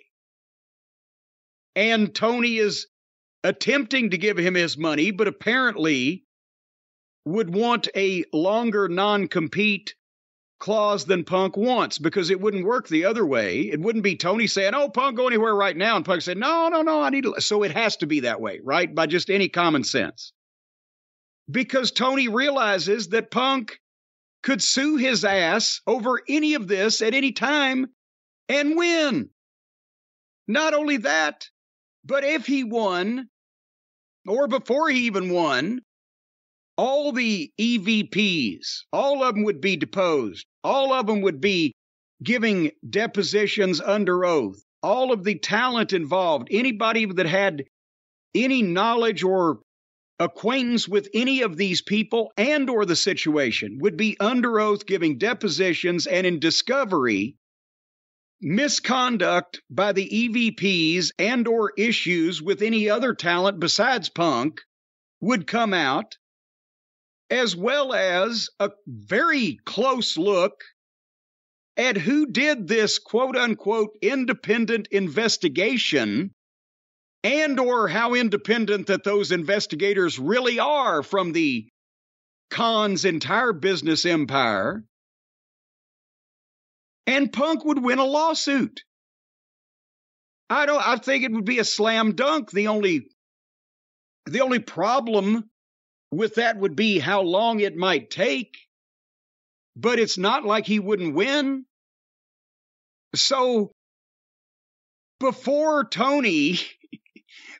you give this guy his money to go away, and he signs off on whatever you have agreed on and offered him and he's taken, don't piss the fucking guy off. Don't let your minions piss the fucking guy off. Don't let your minions do the same thing that they were doing behind his back to the journalists, except now that they think they've won, they're doing it on live television in the middle of your own business that you're not in any way in control of. Don't piss the guy off or he'll sue you and he'll win. And all the things about how slapdash your company is could very well be in writing for a variety of people to see. So for his dad to see, if we're going to be honest about it. For his dad, exactly how close is Shad to this investigation and to what all's going on? And how much does he know about who Tony has hired to be in these positions and how they conduct themselves? Don't piss the guy. Just get him his check and wipe your head. You've made the choice. You're going to side with the kids instead of the adult. You're going to side with the people that started the problem and fostered this environment of all friends wrestling, instead of the guy that from your own chicken lips, Tony Khan, said drew you more money than any other wrestler ever. He made that comment on numerous of occasions. So now that you've done that, give the guys money to go away and be thankful and wipe your head that you got away with something, because elsewise you're going to get your ass sued and everybody's going to find out what a bunch of dipshits you got working for you. But in the meantime, Chris Jericho had a match with Colt Cabana. And do you know, I will say this right here and right now. Colt Cabana tried his hardest, worked his ass off. That is the most serious, best match that he's had in 15 years. Now, again, that may be like being the nicest guy in prison, but there was no of the ass in the face. There was the no Jolly Joker smile. There was the no cute little movements that he does to confound his opponent. He worked because he was trying to prove something. Now, he's still a non-entity in the wrestling business and in AEW, and he's going to be a non-entity in Ring of Honor, which is practically a non-entity itself. But at least he fucking stepped up to try to be serious to prove something.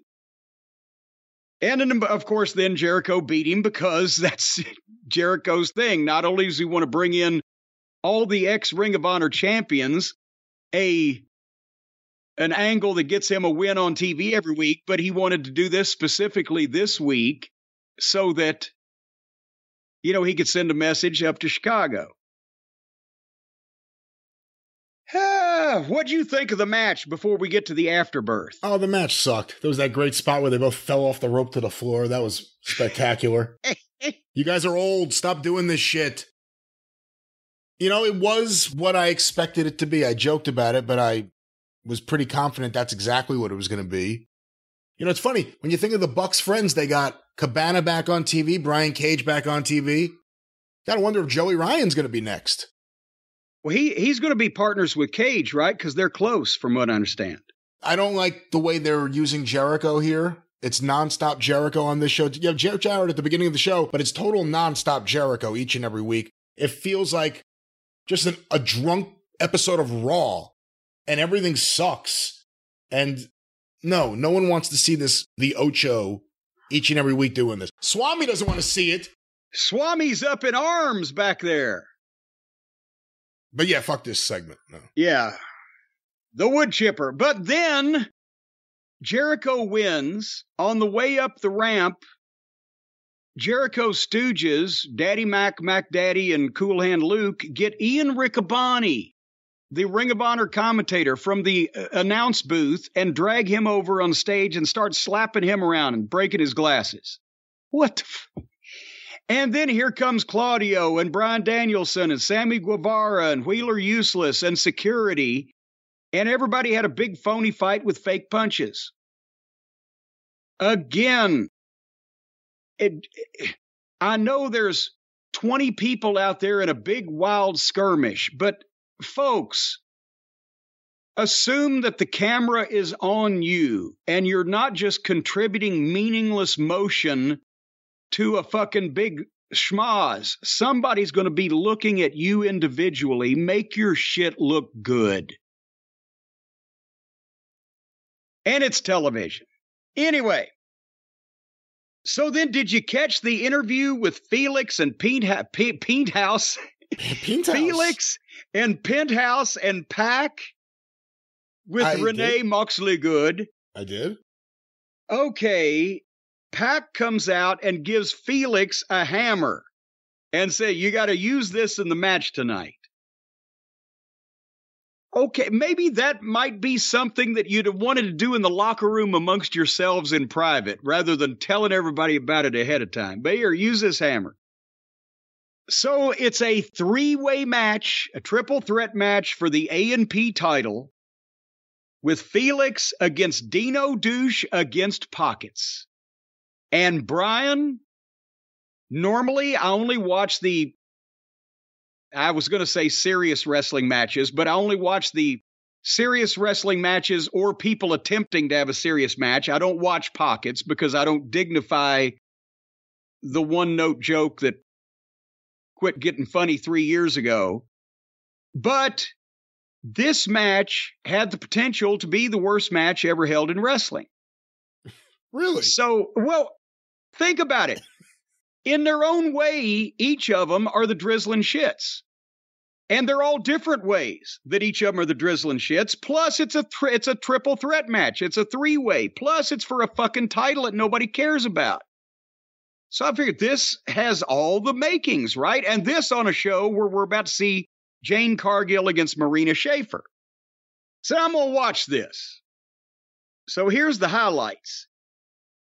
They double drop kicked Dino Douche to the floor, and he stayed out there and sold and wandered around for 2 full minutes while Felix and Pockets went through a phony choreographed tumbling routine at about 100 miles an hour where nobody sold anything and it looked like a kid's TikTok video. And then Dino got back in and beat both of them up in such a boring fashion that it killed the crowd and they went to the break. Then they came back. And Felix was throwing the fakest punches that I've ever seen, even worse than the previous segment.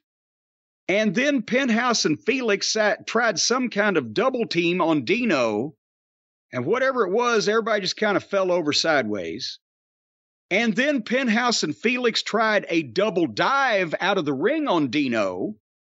And Dino was supposed to catch both of them by the throat, like in chokeslam position. But he missed Felix, and Felix fell on the ground. So to make up for that, he went over and picked Felix up and chokeslammed him through a table at ringside. And then Dino and Pockets fought, in quotation marks, up the ramp to the entranceway. Because did I mention it's no count out, no disqualification, lazy booking. Shirt on sale at JimCornette.com, Saturday, November 19th at noon Eastern. And then Dino was going to go to chokeslam Pockets off the stage through a table. But Jungle Boy came out on the stage with a chair and hit Dino with it, and he dropped Pockets, and then Jungle Boy ran and cross-bodied Dino off the stage, and they both went through a table. They just broke a table 2 minutes. The big goof killed his own fucking bump. Can you imagine? He did it himself. He chokeslammed a guy through a table 2 minutes before he goes through a table. He killed his own fucking bump. Could you imagine if somebody was trying to set that match up? And they said, okay, and then you chokeslam him through the table, and then you two fight up the fucking ramp, and then the other guy's going to come out and cross-body you, and you're going to go off stage through a table. The first thing the guy taking the fucking bump off the stage through a table would say is, wait a minute. Then I ain't going to put him through the fucking table because it's going to kill my fucking bump. I'm going to not only be, I'm just choke slamming him, but I'm going to go off the goddamn stage. It's going to be a big deal. We're not going to fucking kill my bump. I might get hurt doing this. How stupid would I be to choke slam a motherfucker through the... It's like, and I don't even think I mentioned this, but in the earlier segment, what I was going to say is I know where they were going with Jeff Jarrett coming in to be a surprise when they did the reveal that was a fucking fart in church with the guy that nobody knew who the fuck he was because they justified in their mind. But then the big star comes in and they'll really go crazy. So they were thinking here, well, this may be just a choke slam through the table, but they're going to come off the stage through that table, you fucking idiots. Meanwhile, the match is still going on through all of this, with all these people not even involved in it. And as they go back to the ring, Pac brings Felix the hammer again. And Felix takes it and then throws it back, won't look at it, won't use it, won't fucking deal with Pac. And then Pockets punches Felix, one punch, and knocks him out, 1, 2, 3.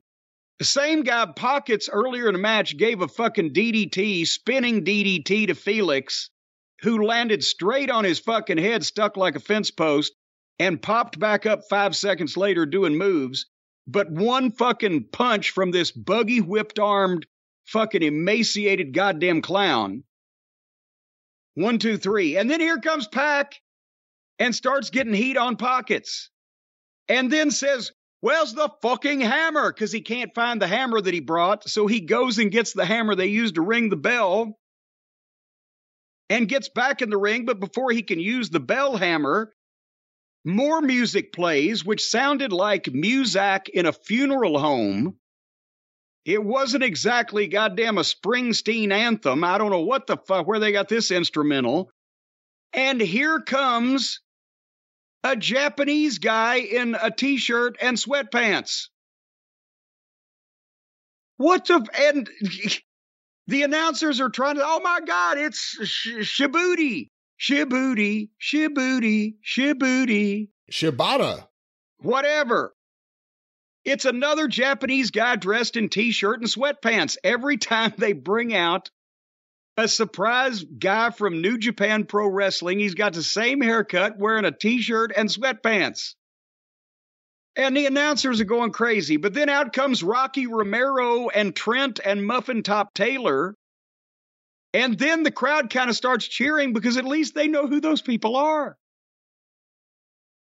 And they come down the fucking ramp and Pac leaves the ring.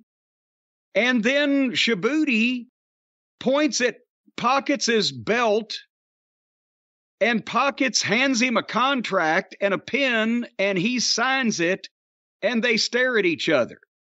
There's been so much happen in the last 5 minutes. They've made a match between two people after they've just done 3 angles for 3 other different goddamn death grudges that I've even forgot who the fuck was involved in this thing. What the fuck? What in the God's name is going on here? Why are you laughing at me? I'm laughing because you're not wrong. Perplexed, puzzled, bumfuzzled, verklempt. This was one of the worst episodes, if not the single worst episode of Dynamite. This was the episode I was like, I hate AEW. I don't want to watch anymore. Shibata, you know who Shibata is. Shibata was a very talented young Japanese wrestler who worked a stiff style and ended up doing the headbutt spot and having issues with his head. Oh, wait, no, is he the guy they thought he was going to die and never wrestle again? He was that guy that in The Observer, it famously was reported that they removed his brain. What? Wait, can you do that? We talked about it way back. That's right. You can't do that. No, you can't remove. That's not how you fix these problems. Maybe that's what caused Dave's problem. His brain. But yeah, he's a talented guy that's never been on. If this guy's come back from the brink of grim death, I'm not trying to knock him, but they brought him out on television just wearing a goddamn parking attendant's outfit like everybody would know. Oh my God, look, it's fucking Liberace. I don't know. What the fuck? Do you think athletes should wear a suit? Well, it depends on the circumstances. Yeah, some guys look great in suits like the Hurt Business did when they're not in their gear. Or some guys look like stars without Stone Cold Steve Austin. You ever seen him in a suit in his life? He looks like a star, but these guys from New Japan, and they're in a big building, and they're not even. Maybe sometimes they put their name up on the screen so people might have a clue, but you can't just see who these fucking people are, instantly when they're all just dressed like goddamn schlubs that just wander in. Same expression, same haircut, same basic size. He assumes everybody knows who everybody in the world is. And so anyway, now we're going to get this guy against Pockets. If he was somebody, would they be bringing him in and putting him with the fucking mascot? Was it worth the plane ticket for this? Well, what the public? Well, we see him as the mascot. To them, he's one of their top superstars. Well, they're not allowed to use the word superstar, are they? One of their top wrestling stars. Can they use superstars, or WWE owns that, right?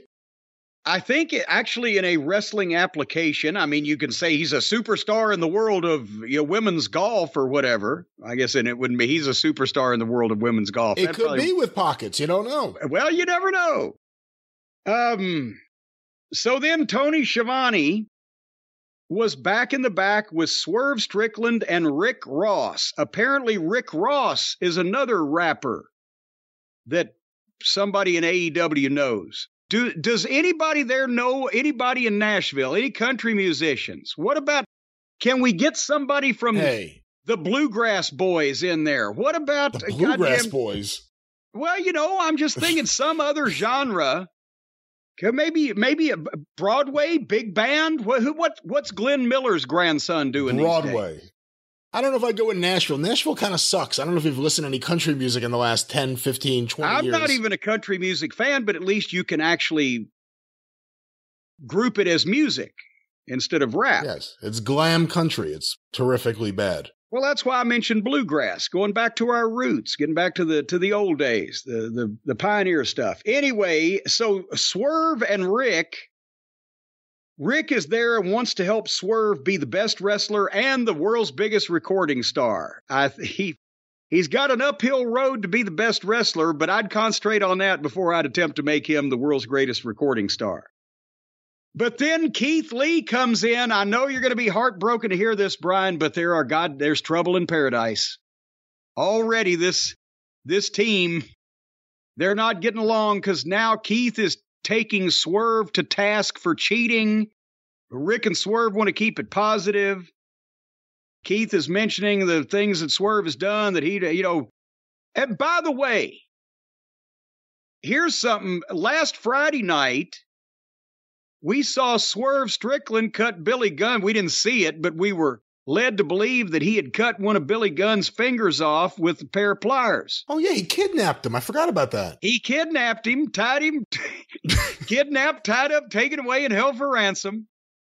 And apparently they paid it because by Wednesday, Billy's in the ring with all of his appendages, even the ones we can't see through his clothes. And he's happy as a clam because he's having his birthday party. How'd he get loose? Did the police intervene? But if they did, how is Swerve on the loose? Swerve should have been, he filmed it. He's on a work release program. So that's why he's hanging out with Rick Ross. And then what sense does this make? So anyway, so Keith Lee and Swerve are obviously going to break up in the near future. But in the meantime, next week, it's Keith Lee and Swerve and the Ass Boys against Acclaimed and FTR in an 8-man tag. It's a fucking rib. Let's give one positive. Rick Ross could cut a hell of a promo. He was the best one. I wonder if he can wrestle. Can't be any worse than old Action Jackson was. Or what was it named? Then came Bronson. Who are you talking about? Oh, remember Action Bronson. I was thinking Action Jackson, but he was a good wrestler. And Then Came Bronson was an old TV show from the 60s. A guy rode a motorcycle just around the country. He was a wanderer, just free balling on a motorcycle around the country, getting into different misadventures. Then came Bronson.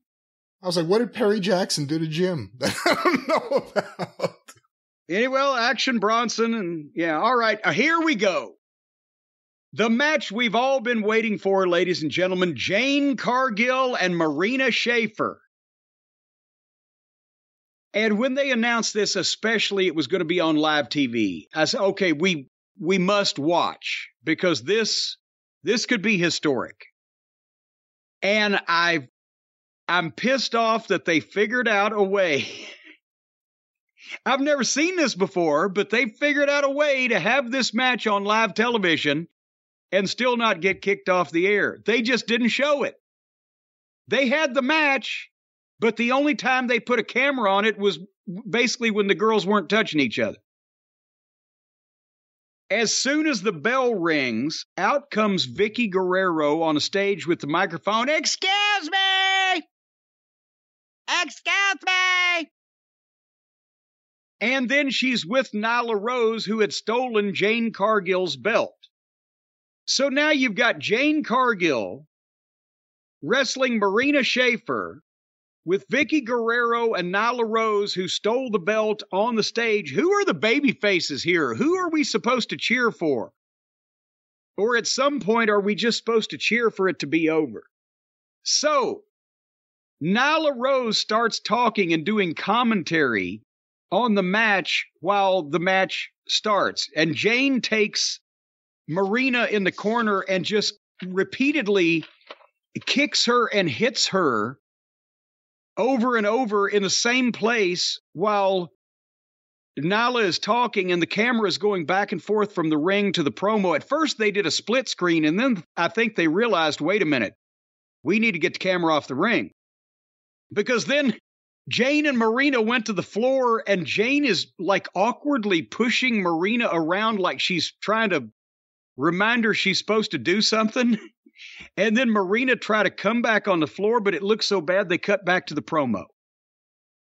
And then at some point, Jane rolled Marina back in the ring and started walking toward Nyla Rose, but Marina was in the ring selling like she was being tasered. Did you see that with her arm up in the... She was selling her back, but she was selling it like she was receiving electric shocks. And Jane went up the ramp to get to Nyla Rose, but Nyla Rose reminded her that she's going to get counted out, so she just turned around and ran back to the ring. And she gets in the ring. Marina fucks up some kind of roll-up, and Jane hits a pump kick, and her finish, 1, 2, 3. So this whole thing went like a minute and a half, and the camera was literally on the promo on the stage more than any contact in the ring, which was obviously by design. But then they'd kept the camera on the stage through the whole goddamn match. So as soon as the match is over with, on the stage, Kiera Hogan comes out and tries to grab the belt away from Nyla Rose, but Nyla Rose jerks it back and runs off and knocks Kiera Hogan down, and the camera missed that. The announcers had to cover it afterwards. And then Jane comes up to the stage and yells at Kiera Hogan for not stealing her belt back. And then they walked off. This made television.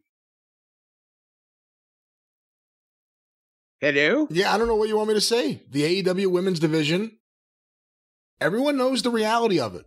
At this point, everyone wants to pretend that this should be on this show. That you have the caliber of top-notch women's wrestlers who should be on national TV for a segment that may or may not go past a commercial break, including picture-in-picture. The whole division is a mess. The booking of it's a mess. The amount of women who don't have any fundamentals but are on TV wrestling. There's only so much an agent can do if this is what they're handed.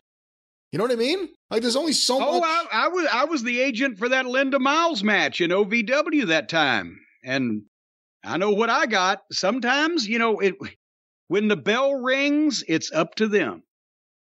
The Kiera Hogan thing, I didn't know who was on the ground. I was like, what the hell's happening back there? The announcers covered it because it happened right next to them. At least they saw it. Hey, can I say something about something earlier that I didn't get a chance to say? I didn't like the Ian Riccaboni thing. We just talked about the idea that you don't beat up the announcer, but even if you were going to, if you want to get Jericho over, I get he is the Ring of Honor guy, but he's been heard on AEW TV a few times and seen even less. So what did you really do there? And now he's going to be seen on TV again when? You're just going to forget that he got beat up by Jericho? So I was against that. I didn't want to say that because I didn't say it earlier. Well, it was just a throwaway thing that was done to be a transition incident to lead to a run-in, when if it was done properly and focused on with an announcer that everyone really cared about, and because they had been around for a while and etc., then it would mean something. But they just throw it away and do it at the wrong time. And then now the edge is off doing anything with any announcer ever, even when it might be designed to draw money. Speaking of something that was designed to draw money, the burial of the House of Black. They had a spooky video. That was a voiceover, a fellow with a British accent. I don't understand what the fuck was being talked about or what was being said. I know they were English words. I've heard them, just never in that order before. It's inexplicable spookiness from the mind or lack thereof of the House of Black, but it looked like Julia Hart was burying all the other ones. And between that and Julia Hart looking like Stevie Nicks, which is always a good thing, I like this video. Have we buried the House of Black, and is Julia Hart now going to be Stevie Hart? Please say yes to both. I think it's no and no. I didn't like this video. After what we've just seen with Bray Wyatt and Uncle Howdy, this is a low-budget Bray Wyatt now. But if it means we don't ever have to look at the House of Black again and we get to see Julia Hart just wander around dressed like Stevie Nicks, I'm for it. You know that's not going to be it. That would be amazing if Tony said... Why were they burying all of them then? Literally in a graveyard, burying them. If Tony said, I'll let you out of your contract if you let me do a video where you get buried and Julia Hart walks off just like Stevie Nicks, that would be interesting, but I think they're coming back. Well, in that case, I don't know if I like that video. All right. Let's get to the main event. For the Ring of Honor World Television title, Samoa Joe versus Brian Cage with Prince Nana. And again, they're in Baltimore, and half the show was Ring of Honor, and I have to think that those people are sitting there going, God, the shows that we used to see from Ring of Honor were so much better. And at least at this point now, nobody can argue that's not true. Anybody that went to a Ring of Honor TV taping in Baltimore back in the day versus this, and there's no question, this was a stinky show. So honestly, it wasn't a goddamn accomplishment beating this show, but it regularly happened.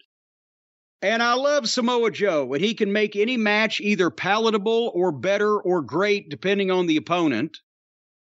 But Jesus Christ, again, everybody knows by now what they've got with Cage. He's fucking rotten, and he's apparently one of these guys that you can't teach because he won't listen. And so they only left him about 12 or 15 minutes for this, but my God, Joe tries with everybody, but this fucking guy, shades of Brackus, I wrote at one point. Do you notice the physical resemblance in the muscle-bound robotic movements of Brackus and Brian Cage? Well, I didn't get to see enough Brackus to say. I saw a bit of Brackus. I saw Brackus before breakfast. Why have we heard Prince Nana ever speak yet? I think there was a video package summing up something he was involved with where you heard him talk like while music was playing or something. Maybe. Yeah. So they got a manager out there in a title match. They've never let talk on the television program. He just showed up because Tully quit.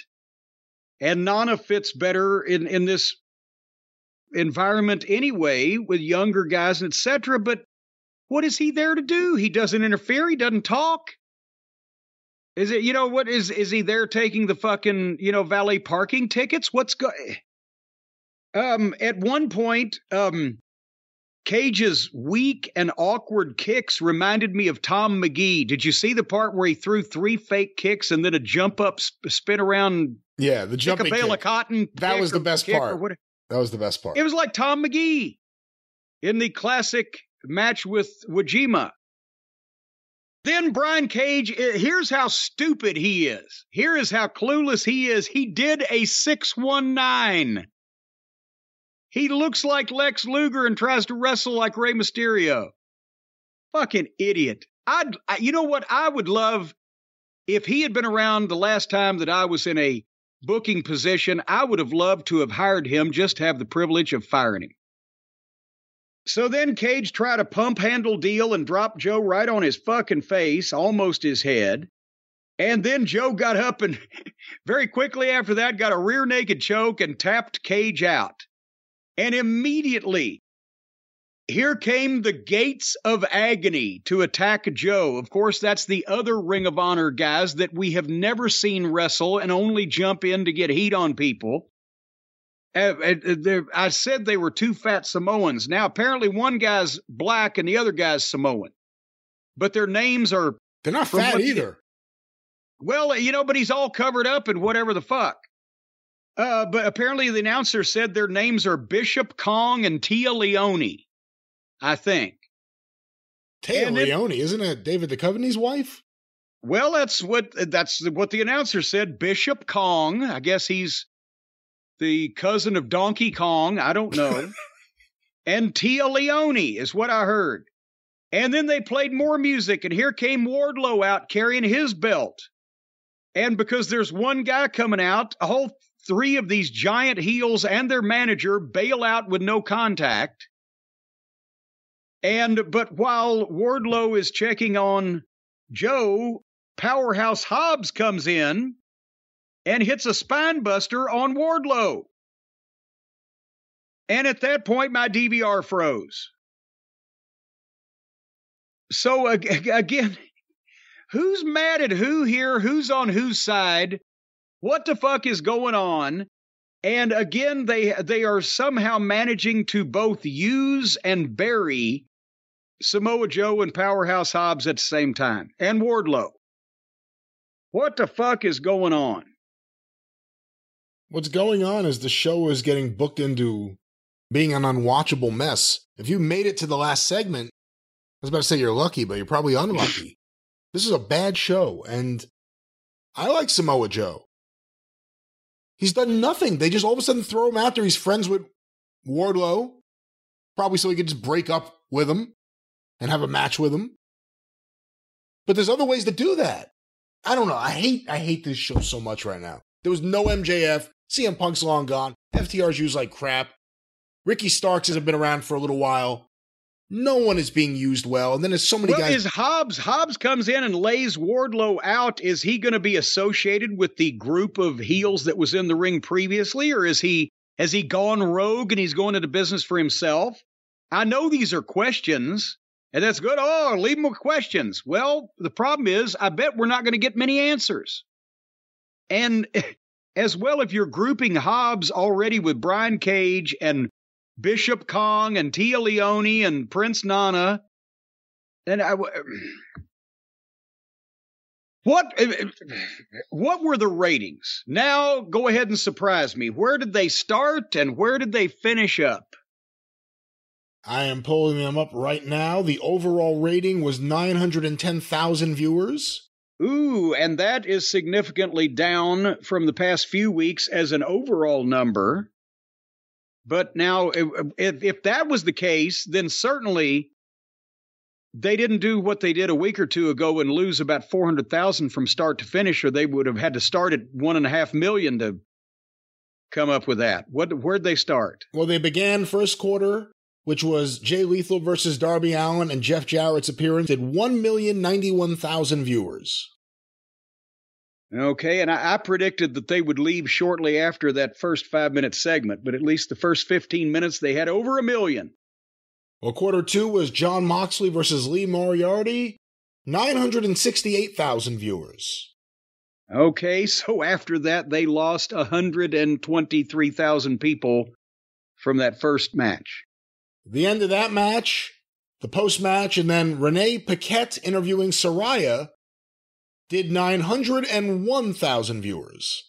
And they lost another 67,000, so that makes 189, I believe, thousand from the start of the show. The segment with the Acclaimed and Billy Gunn having a party, and then all the tag teams and everything afterwards, as well as the Britt Baker interview and the Chris Jericho promo, did 1,020,000 viewers. Whoa! So they come back up another 120,000, and you know Jericho's going to be all over that, taking some credit for it. Well, I think the Acclaimed and Billy Gunn, as much as I didn't like that segment because it's not what I like, I think that's who gets the credit for that. I didn't say who gets it or should get it. I said who's going to be taking it. Go ahead. The next segment, which is the 9 o'clock hour, Chris Jericho versus Colt Cabana, did 880,000 viewers. Whoa! Oh! So they lost 140,000 people after the birthday celebration for the Ring of Honor World Title match and the return to national television of Boom Boom. Well, following Boom Boom, Orange Cassidy versus Luchasaurus versus Phoenix, with the debut of Shibata, did 800... Shibooty. No, it's Shibata, and it did 882,000 viewers. So basically, the extra 2,000 people wandered in. We then had the segment with Swerve Strickland talking with Rick Ross and Keith Lee, as well as Jade Cargill versus Marina Shafir in the background while Naga Rose does some stand-up. That did 802,000 viewers. Ooh, another 80,000 down. So they started out with 1,091,000, and they lost almost 200,000 of those until the fourth quarter when they got most of them back. And then what they saw in quarter 5 drove all the way and more. And now they've lost another 80,000 on top of that. So they are down almost 300,000 from the start of the program. Well, the final quarter of the show, Jim. Samoa Joe versus Brian Cage for the Ring of Honor TV title. 738,000 viewers. Oh, boy. Well, and again, it's not Joe's fault. It might be Cage's fault, but it's not Joe's fault, and it's not even Ring of Honor's fault. Ring of Honor, I'm not wanting to see the demise of Ring of Honor. I'm the one that kept them in business. Long ago. But you can't, when you've got a promotion on television like AEW that was already starting to show some cracks in the seams when Ring of Honor came along and now is full-blown imploded over the last fucking 2 or 3 months, you can't spend your entire time on television trying to get another promotion over on the television show that is supposed to be about trying to save your existing promotion. And there are 353,000 people that decided from the start of the program to the finish, fuck this. And when we would get the local ratings in Louisville here, just the local ratings for OVW television, and we were on 11 to midnight, we didn't lose people like in percentages like that to sleep at midnight. What about the argument that the World Series was taking place? Wasn't it taking place through the whole goddamn show? Well, there was a team no-hitter taking place that people may have wanted to see. I don't know if that would take a big dent out of the wrestling audience, but it was happening. Okay, what? I can't do this math in my head, and I can't reach a calculator. What percentage is 353,000 of 1,091,000? I'm saying it's close to 33% just by doing off top of my head business. Somewhere around 30, 32. What would be happening short of goddamn nuclear fire showers outside of people's homes that would cause a program to lose a third of its audience in over 2 hours? Lack of star power, lack of good booking, lack of angles or people that you care about if you watch that show or have tuned in or just flicked by. All right, you didn't have to come up with several different fucking valid answers to that question. Oh, I'm flicking by. It's 9 o'clock. Oh, there's Chris Jericho. Who's he going to wrestle? I don't know who this fucking guy is. I've never seen him on my TV before. I'll just turn the channel. And I'm not even saying that as a shot at Colt Cabana. There's a lot of guys you could say that about that are actually on the roster there. That they're on this show, they're interacting with main eventers, and it's being forced. And it's not, I mean, this was the ultimate of being forced. This was the ultimate in pettiness is what this was. But it doesn't make people want to see the show. It may make the Young Bucks locker room happy, which is different than the overall locker room. Let's just also clarify that. CM Punk has a locker room. The Young Bucks and their buddies are in their room, too. And here's the thing is now they think that, okay, we won this little power play in their minds, so now everybody's going to be scared of us, and they're either going to join our little merry band of misfits or they're going to keep their pie hole shut. And it may come to pass that they never get another legitimate, recognized mainstream star to come in that company. That may be the situation that comes from this. But if they do at some point get another big star that's not of the temperament of a Bryan Danielson and just wants to wrestle and not make waves and likes everybody and friend of furry woodland creatures, but another guy who's going to want to do business and take care of his career at least, if not help the whole company, and they're going to have this same shit go on again. Then maybe again, fucking Bucks will get taken down and have their fucking eyes blacked and their goddamn pride hurt. I mean, it's the same thing week after week. It's not the World Series. People keep tuning out. There was the one week, I think it was Moxley versus Jericho, where they stayed to the end. Because that was maybe the main event match in AEW right now, if it doesn't have MJF in it, those two.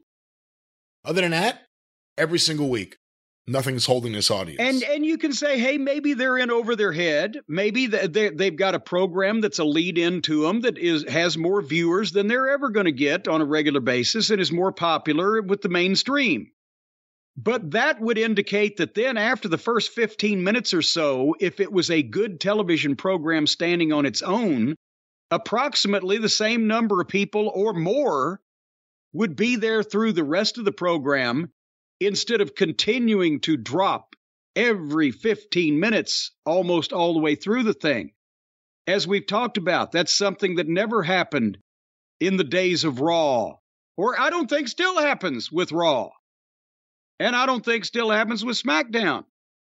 There's variation, there's up and downs through the quarter hours, there always is. And there used to be 20 years ago swings of many more viewers from quarter hour to quarter hour, even in Raw.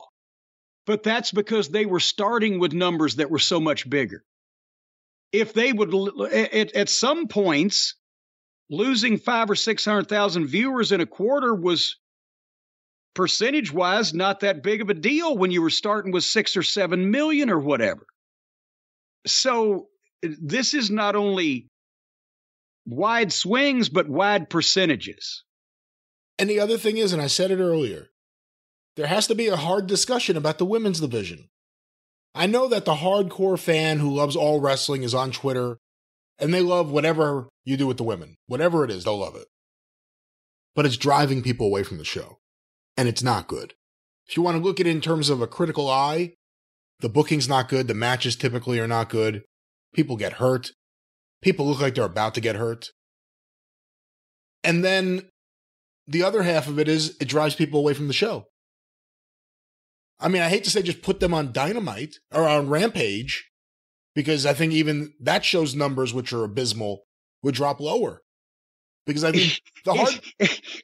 As Jerry Jarrett said that time to Robert Fuller, Robert, it can't get any worse. And Robert said, oh, yes, it can.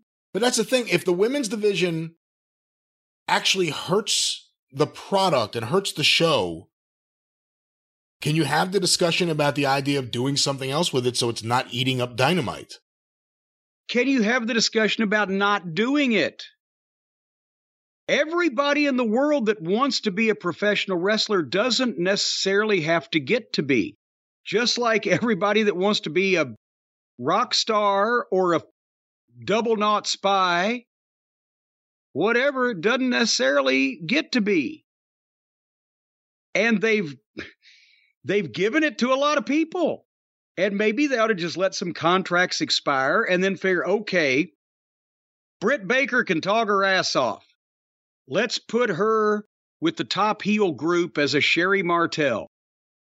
And there you go. She doesn't have to wrestle every week. And she'd make more money and probably add more to the program. Stop breaking her nose. Stop breaking her face. And Saraya, she's a name. Well, let's let her fucking do interviews so she doesn't break her neck again. I don't think that. Well, okay, I get the point. Well, whatever. It doesn't have to be. You can be a part of the television program without actually getting dropped on your head on a regular basis, but they don't have to have a women's division. This again, everybody tries to copy the industry leader, the WWE, and now they want to make, you can't afford a women's division. There's not enough good women's talent. Then you just muck up the card. And it's just simply to act like you're going to be one of those cool promotions to give all the girls a chance also. Well, the girls can have a chance. You're not preventing them from wrestling anywhere. You're just saying, I ain't got enough good guy wrestlers. I especially don't have enough good girl wrestlers, and I'm going to goddamn limit my budget, and we're going to concentrate on what sells the fucking tickets. And what sells the tickets ultimately is the guys on top, not even the guys on the bottom, much less the girls anywhere. So prioritize, people. Well, I'll tell you what, AEW Wednesday night may have not been a masterwork, but I know how you can get a piece of one. You know, Brian, the stock market's all over the place. You can't trust any investments, precious metals, even collector plates are going down these days. But you know what never goes down? The great masterworks, the great works of art, of human history, the showcases of human talent that are timeless and never go out of style, and they never go broke. They always appreciate. Even the Rembrandts, the Van Goghs, the Picassos, the Monets, all of them. Monet, and even some of the newer artists like a Warhol or a Basquiat, of course. Well, yes, and Warhol, when he's not teaming up with Samoa Joe, he's doing some fine work. That's not Warhol, that's War Joe. That's Wardlow, excuse me. Wardlow. Well, I'm sorry, but all those wars, they're all appreciating. And folks, our friends at Masterworks can tell you how to make some money as well in this, because before I was mistaken, Brian, when I first heard that Masterworks allowed you to get a piece of fine art, I thought, they were going to sell you like a 3 or 4 inch section, like the Mona Lisa's nose or something like that. I told you that wasn't. No. Well, you informed me that was not the case. You actually get a share in a complete work of art, because you can't afford the whole thing unless you're goddamn Elon Musk or whatever. That sounds like some kind of stinky cologne. But anyway, so you get a piece of a fine artwork. And every time that the crack team of international art thieves at Masterworks breaks into a museum across the world, no, they're not art thieves. Steals one of these. No, you mean they actually obtain them legally? They're not art thieves. They don't break into any famous museums anywhere in the world. These are all legally obtained, legally owned pieces of art. Yes. I just like to hear you say the word museum. But so they're legally obtained. That's right. Well, in that case, then, it's even a better deal. Because now, not only do you not have to buy the Mona Lisa's nose and worry about somebody may want another piece of her anatomy, but also these things are legally obtained. So that means that every time that the fine folks at Masterworks send their sales crew out to do some under-the-table negotiations out of the trunk of a car and pawn one of these things off, well, then in that case, you're going to share in it. Now, you're not trying to tell me that's all above board too, are you? Where they actually advertise these sales and sell it right out in front of people? Once again, no one said anything. And there certainly isn't anything in the copy about selling art out of a trunk, and that won't be happening here. This is all legally obtained works of art from around the world, from throughout time, that you can own a piece of. What a wonderful investment opportunity. So you mean to tell me, Brian, that you can actually legally and above board obtain a share of ownership in a fine piece of work of art. And when these are sold totally above board, you will receive the proceeds commensurate with your share. Well, this is incredible. How are people not jumping on this? I mean, look at these numbers. They just had a sale 3 weeks ago, 21.5% net return. That means if you'd put in 10,000, you'd get 12,000 back. Boom. Just like that. 20% on 6 out of the 7 sales that they've had so far. Why in the world would somebody not want to do something like this? Can you explain that to me? I think all those people that sit at home and think about putting on their own wrestling show and they're going to put a few grand into that and lose all their money and look like fools and put on an embarrassing showcase of fools, why don't you take that money and put it in Masterworks? Well, there you go. And all you've got to do, because we know people, all you've got to do to not only sign up but get up to $200 in free shares is go to masterworks.art/Jim. And that will take you right to where you'll learn about your free shares. Masterworks.art/Jim. You can get up to $200 of free shares in the Mona Lisa's left boob or whatever, because in the Mona Lisa. And maybe even the Mona Lisa entirely, or maybe even Papa Lisa. You never know. Who was the whole Lisa family? Do we know how many relatives Mona had? You're assuming Lisa's her last name? Well, Mona Lisa. Her first name would be Mona, last name would be Lisa. What could be her middle name? Well, I'll tell you the full name, masterworks.art/Jim. That's right, our friends at Masterworks. Everyone should definitely check that out, but I think we have other works of art to talk about right now, Jim. Well, as people used to say, we got real pieces of work to talk about. It has been very popular over the last couple weeks when we went through the AEW men's roster and decided who should I stay or should I go, in Joe Strummer's immortal words.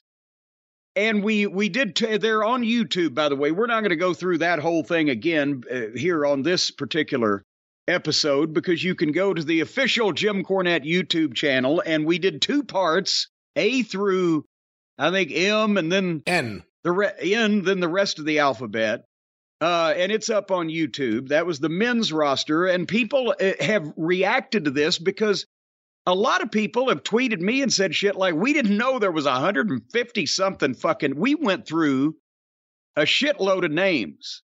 And there was a lot of, when you just sit down and start looking at it, that's a lot of mouths to feed. So I think altogether there's at least over 200 names on the roster.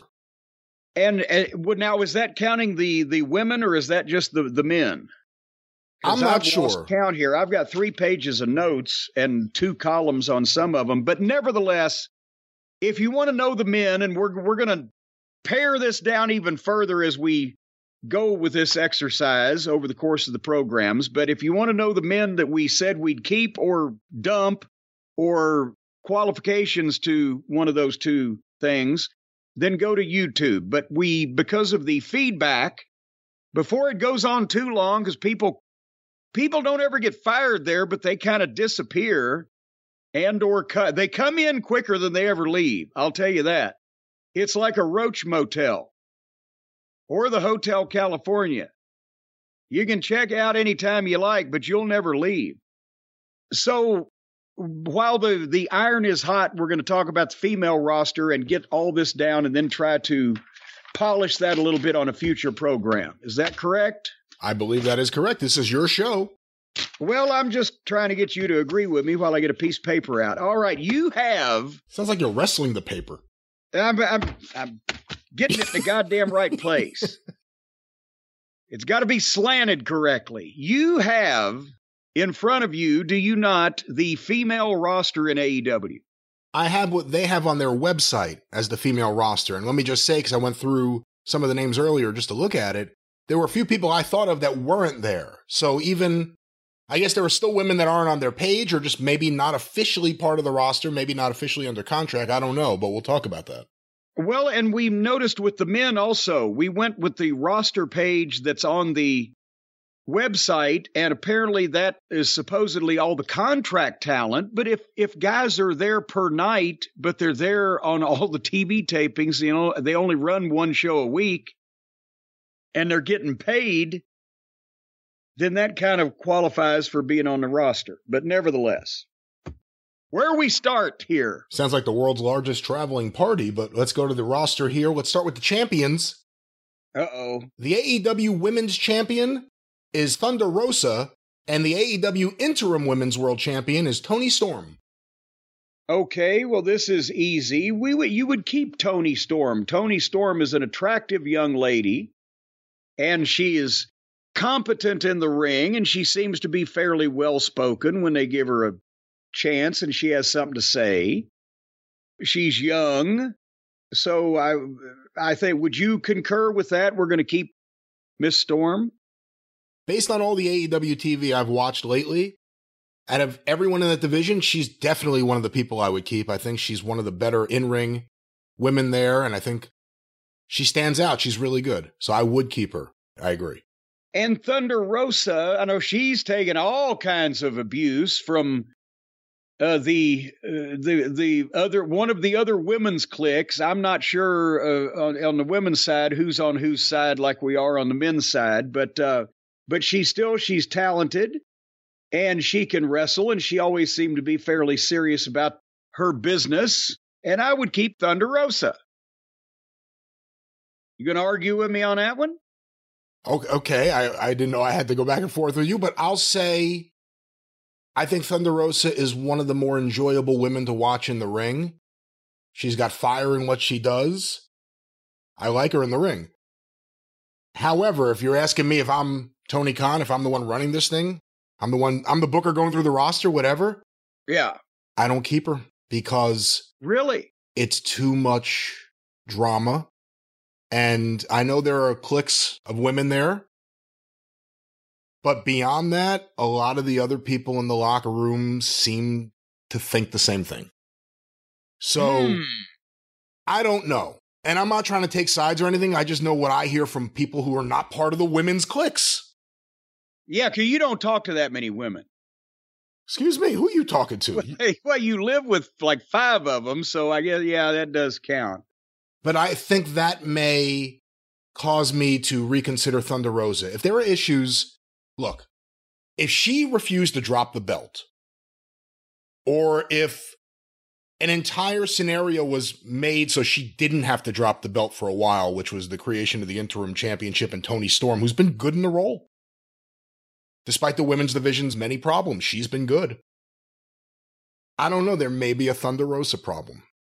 And maybe I'm wrong, but you're asking me to pick a roster, and I need a roster to get along. Well, in that case, we might put a question mark down beside Rosa and come back later on. The AEW TBS champion is Jade Cargill. You know, I would keep Jane for all of the time and effort that they've put into her, and she has a striking look. And after the inaugural few weeks of, where it was Plan 9 from Outer Space level entertainment, she has certainly been one of the projects they've had and she's the only person that actually is undefeated, I think, and only person that they've given wins to on television and a normal wrestling push. So I would definitely keep her on the roster because she can't get worse than she was when she started, so she's been getting better.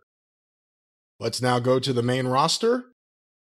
Hey, Kenny. Wait a minute. There's only 3 women's champions? There's only 3 there was women's... like 27 men's champions. Well, there's only 3 women's champions listed at the top of the page with the other top men's champions. Okay.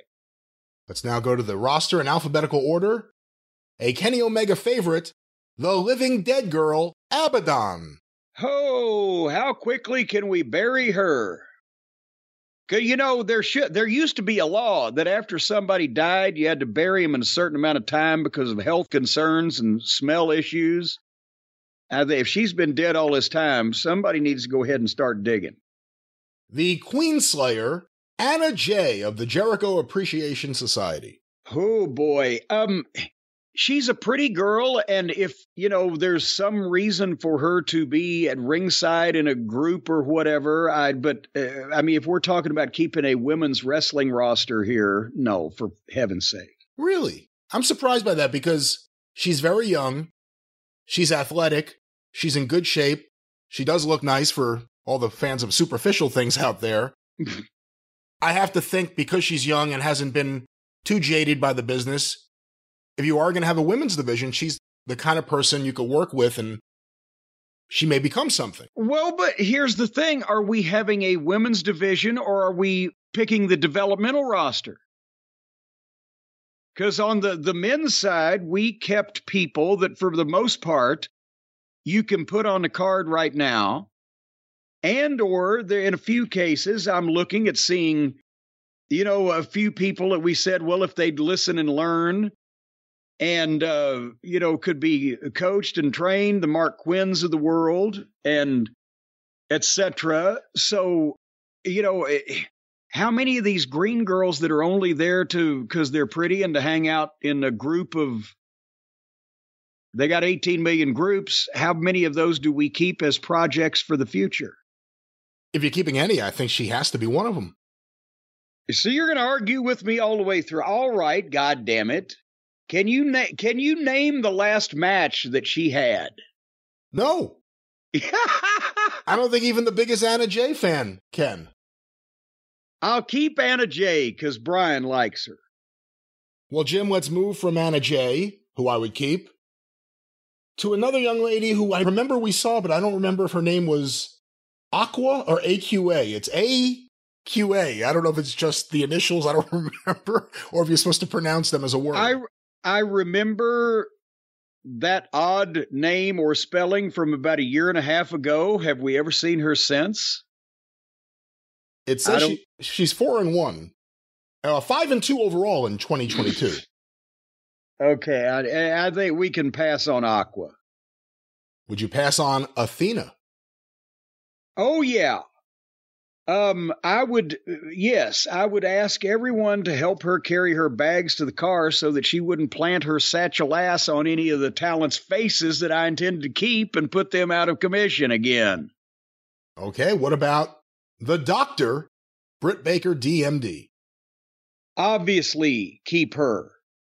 Again, we don't know who the girls are hooked up with and what cliques they're involved with over on the men's side or wherever, but she started with the company. She's not Mildred Burke, for heaven's sake, but she can work. She's attractive. She cuts a great promo, and they got tons of time in her.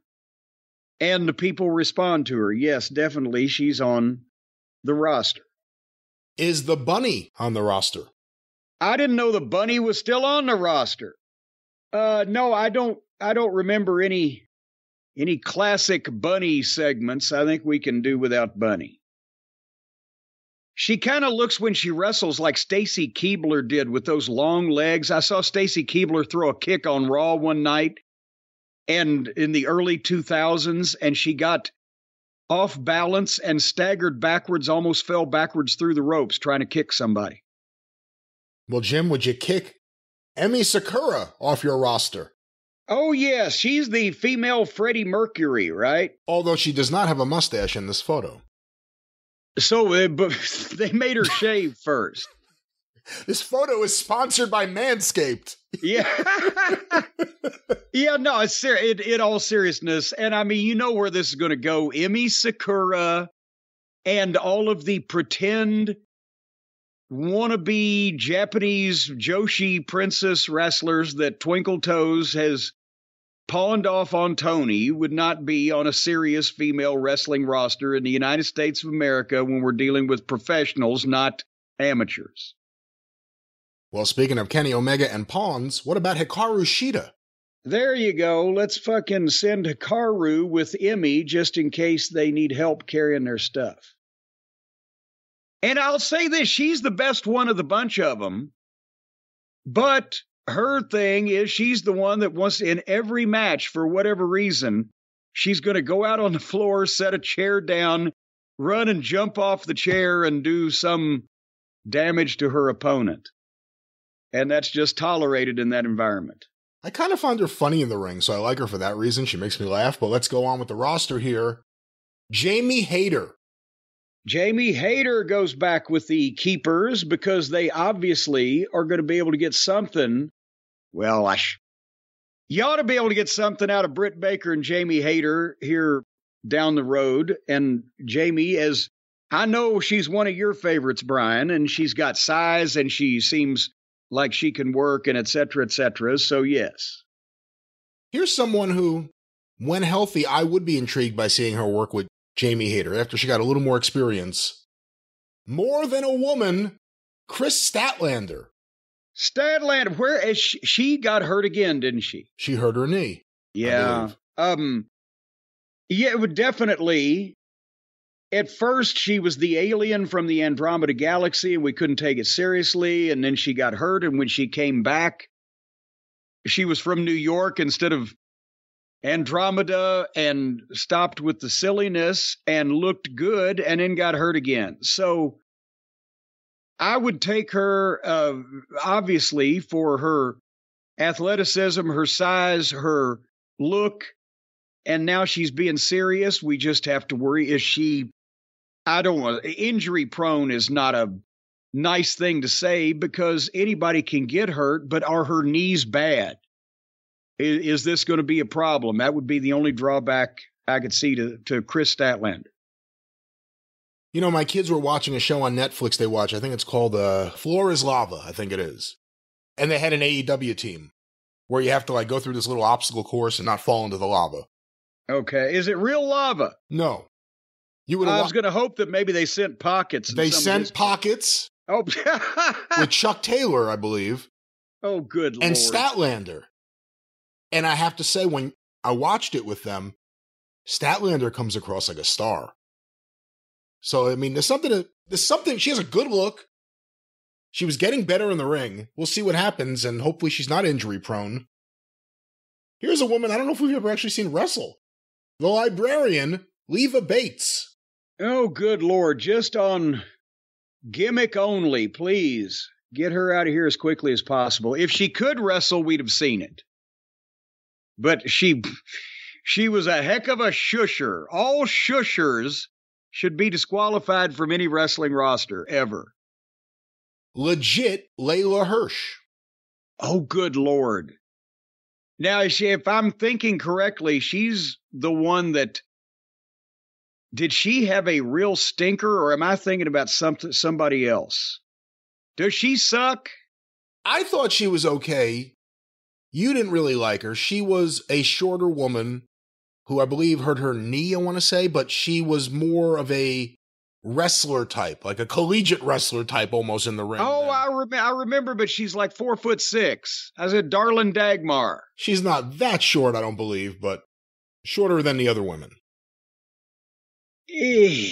Somebody's going to say I'm not being fair if I don't. Well, let's put Layla Hirsch down with a question mark, like we need more information. What about Madison Rayne, who was recently signed as, I believe, a coach and is also a wrestler? I worked with her in TNA. She's a nice girl. To be quite honest, I don't know how old she is at this point because she was in TNA 15 years ago. But I guess everybody was young back then. I don't know, honestly, not to hurt anybody's feelings, why she's a coach. Because I saw one of her, I know she had a match here a couple weeks ago on the show, and it was against one of the green girls, but... Ty Conti. Yes.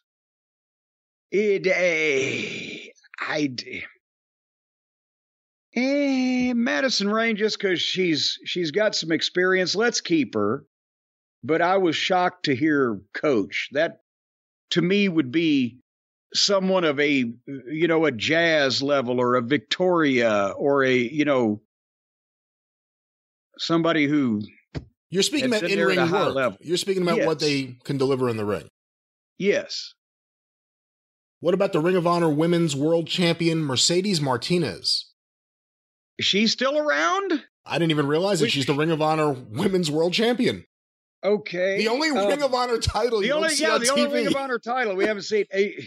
Yeah, Mercedes has always been good and serious and hard hitting and etc. I would keep her on the roster definitely. But same thing with Madison Rayne. Just is age a factor at this point if you're trying to look to the future? But she's got plenty of experience that she hopefully could pass on to some of these other girls if they'd listen.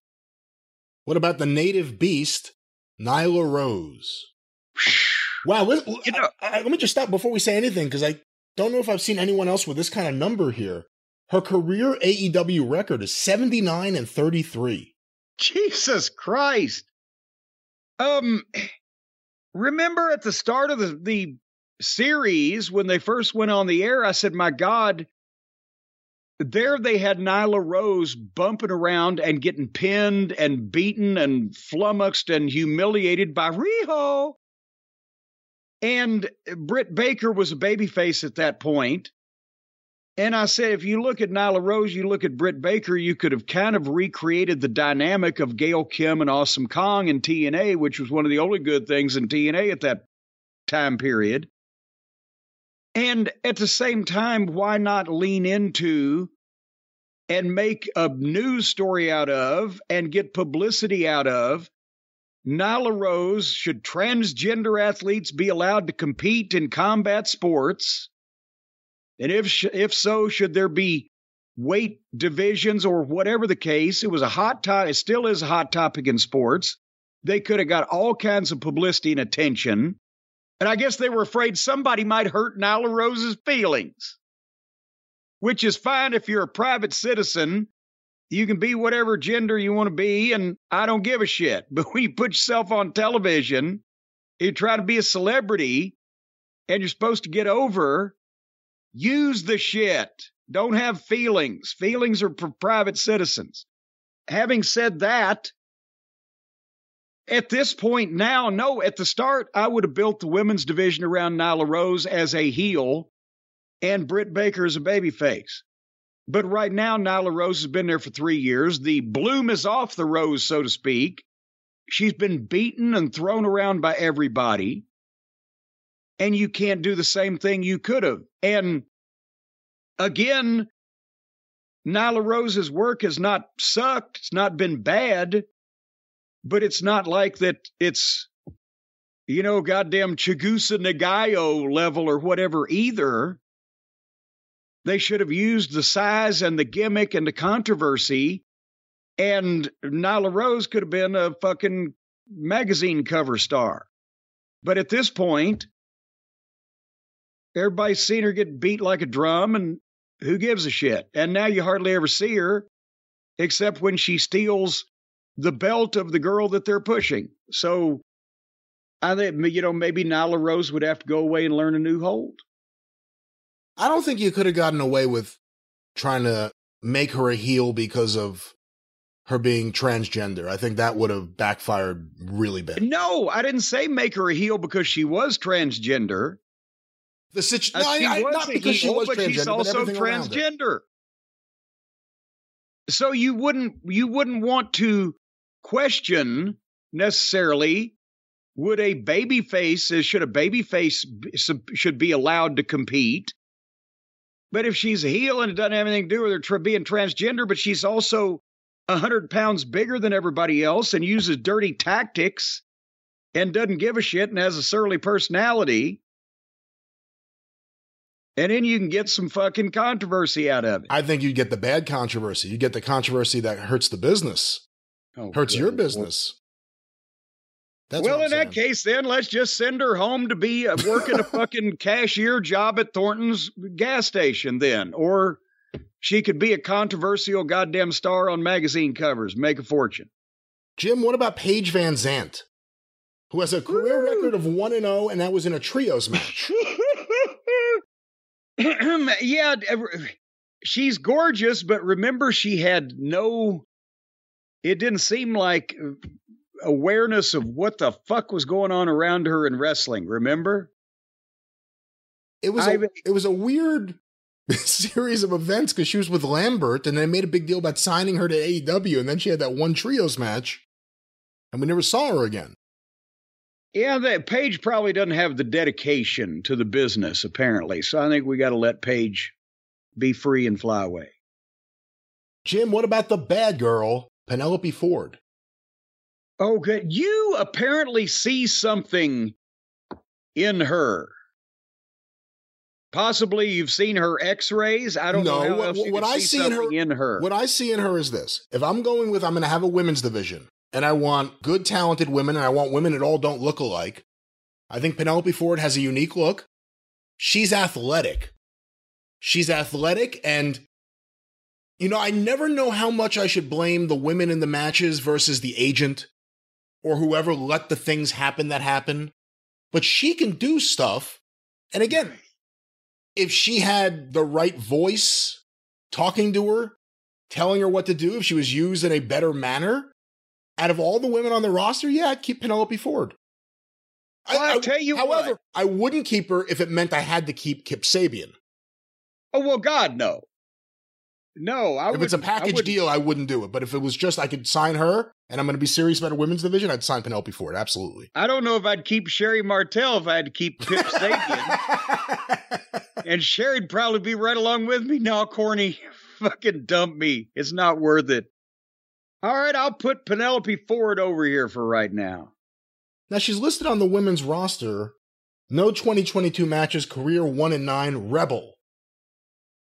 Well, Rebel is part of Britt's, entourage. I wouldn't have her wrestle, but I would definitely have old Reba accompany Dr. Baker. Out of everything they've done with the women's division, one of the smartest things was putting her with Britt Baker. That's worked out well. You don't think so? I agree. Oh. I concur. Okay. No, that's why I just said I'd put her with Dr. Britt Baker. For heaven's sake. What about Red Velvet? Oh, again, a name from the distant past. As I remember, she was 82 pounds. I wouldn't say that. And she had a career record of 0 and 174 for hitting the standing moonsault. Well, her career record is 51-24. Yeah, I'm talking about actually hitting her fucking move that she tried in every single match. No, Red Velvet probably needs to, well, I don't know, maybe we could change. I wonder if she's ever been felt. All right. Change her name. Yeah. All right. Well, I'm laughing because of what you just said that I see the next name and I know where this is going to go. Jim, what about Riho? Her name is Riho, and she don't weigh 90 pounds. And when she hits the mat, well, it barely makes a sound. And when she's booked, the house is really down. Oh, Riho, you're just a grade school clown. Oh, my God. Yeah, she's gone. And again, that's an indictment of Olivier's delusional fascination with whatever subculture that he found her in to begin with over there. Well, I would get rid of her just because I'd be getting rid of Kenny Omega, and I know that his housemates can't stay if he goes. But what about... I understand there's a revolving door in the front of his house. Well, we'll talk about that another time. What about Ruby Soho? Hello, Ruby Soho. Does she still work there? I believe she's injured as well. I wonder how many of these people old Athena landed on. Yeah, as badly as they bungled it, she's got a different look, and she was popular until she got there and then disappeared. I'd keep Ruby Soho. What about Saraya? Boy, again, yes, if Saraya had been cleared by a medical professional that I trusted and that knew what the fuck he was doing, yeah, I'd keep her because she's got she used to have a big name. And actually, since she was up there, she not only changed her name, she changed her face. So now, come to think of it, I'm starting to talk myself out of this. So if I keep her, then she was one of the biggest stars in women's wrestling, but under another name, so I can't advertise that name. And if I put her picture on the poster, it doesn't look like her anymore when she had that name, so people won't really recognize her. And I don't know whether the fuck that her neck is bad because she was obviously not only a star for the biggest company in the world, but also they made a movie about her, and they still wouldn't put her back in the ring. So unless she's an announcer, I think she's got to go. What about Serena Deeb? I'd keep Serena, and she would be the female trainer because Serena doesn't have a over-the-top superstar striking look, and she doesn't have a memorable gimmick, but she, on the card up and down the roster, she's the best wrestler probably in the ring that we've talked about so far. And let's see, as far as the only girl here that I can see that was trained by Rip Rogers, so I would make her the goddamn trainer for the whole division.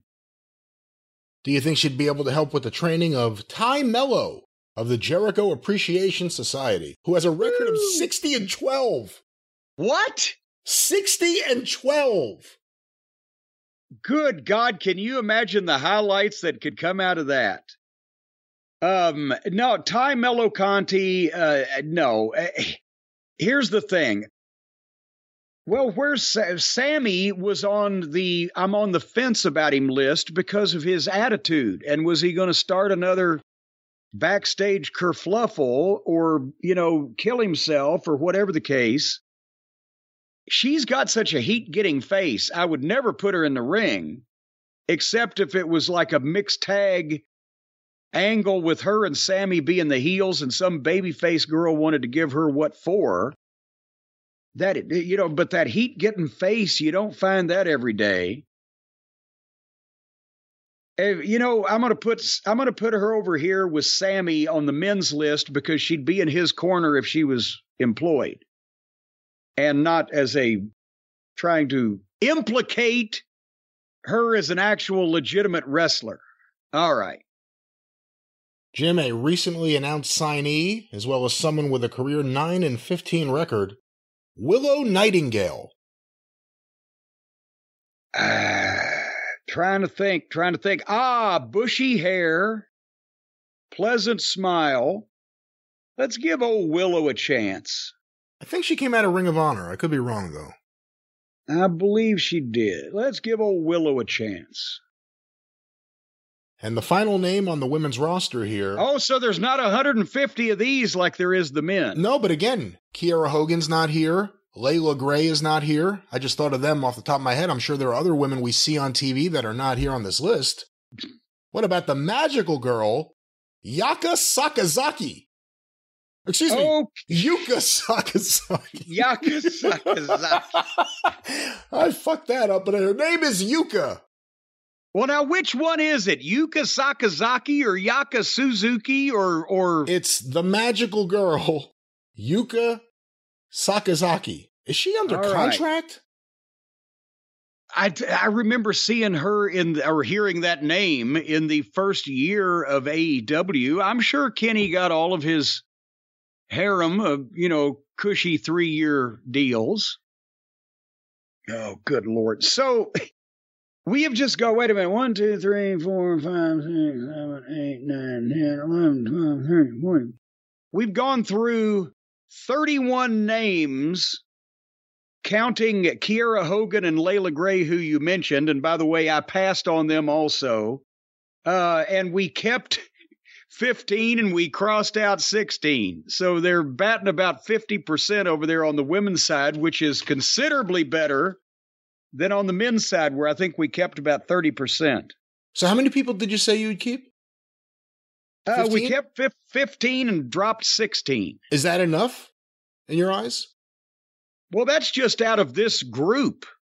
That we, if you wanted to have a women's division, I assume you would actively still be looking for other people. But this is, if I was going to put women's wrestling on, these 15 people out of that group are who I would have on the roster.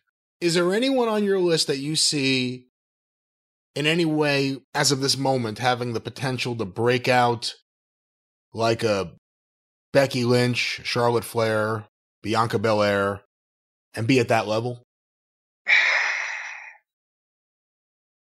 Toni Storm could be very popular with that look. But she could work too. I mean, that's what I'm saying, in the ring. Well, no, but still to break out. Serena Deeb can outwork everybody, but she ain't going to probably be in the main event at WrestleMania like Becky Lynch because of the intangibles.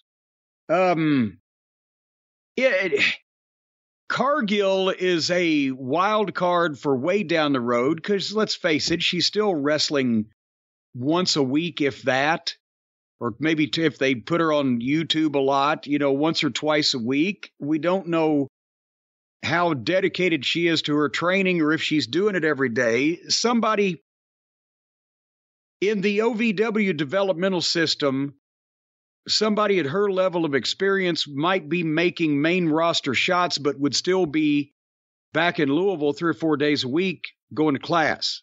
I don't know if she's convinced or if they're convinced that she's past going to class every day. She's not. So she might be. Otherwise, I don't, And Britt Baker, I said 3 years ago, she's a professional. She's a dentist. She's attractive. She's well-spoken. But if it was going to happen, it would have happened. But it's not going to happen with that promotional machine and that company behind her. They can't. It's a big boy promotional push that they've not been able to pull off. So, no, I don't really see any superstars here, regardless. So you have 15 people on your list. Give me those names real quick.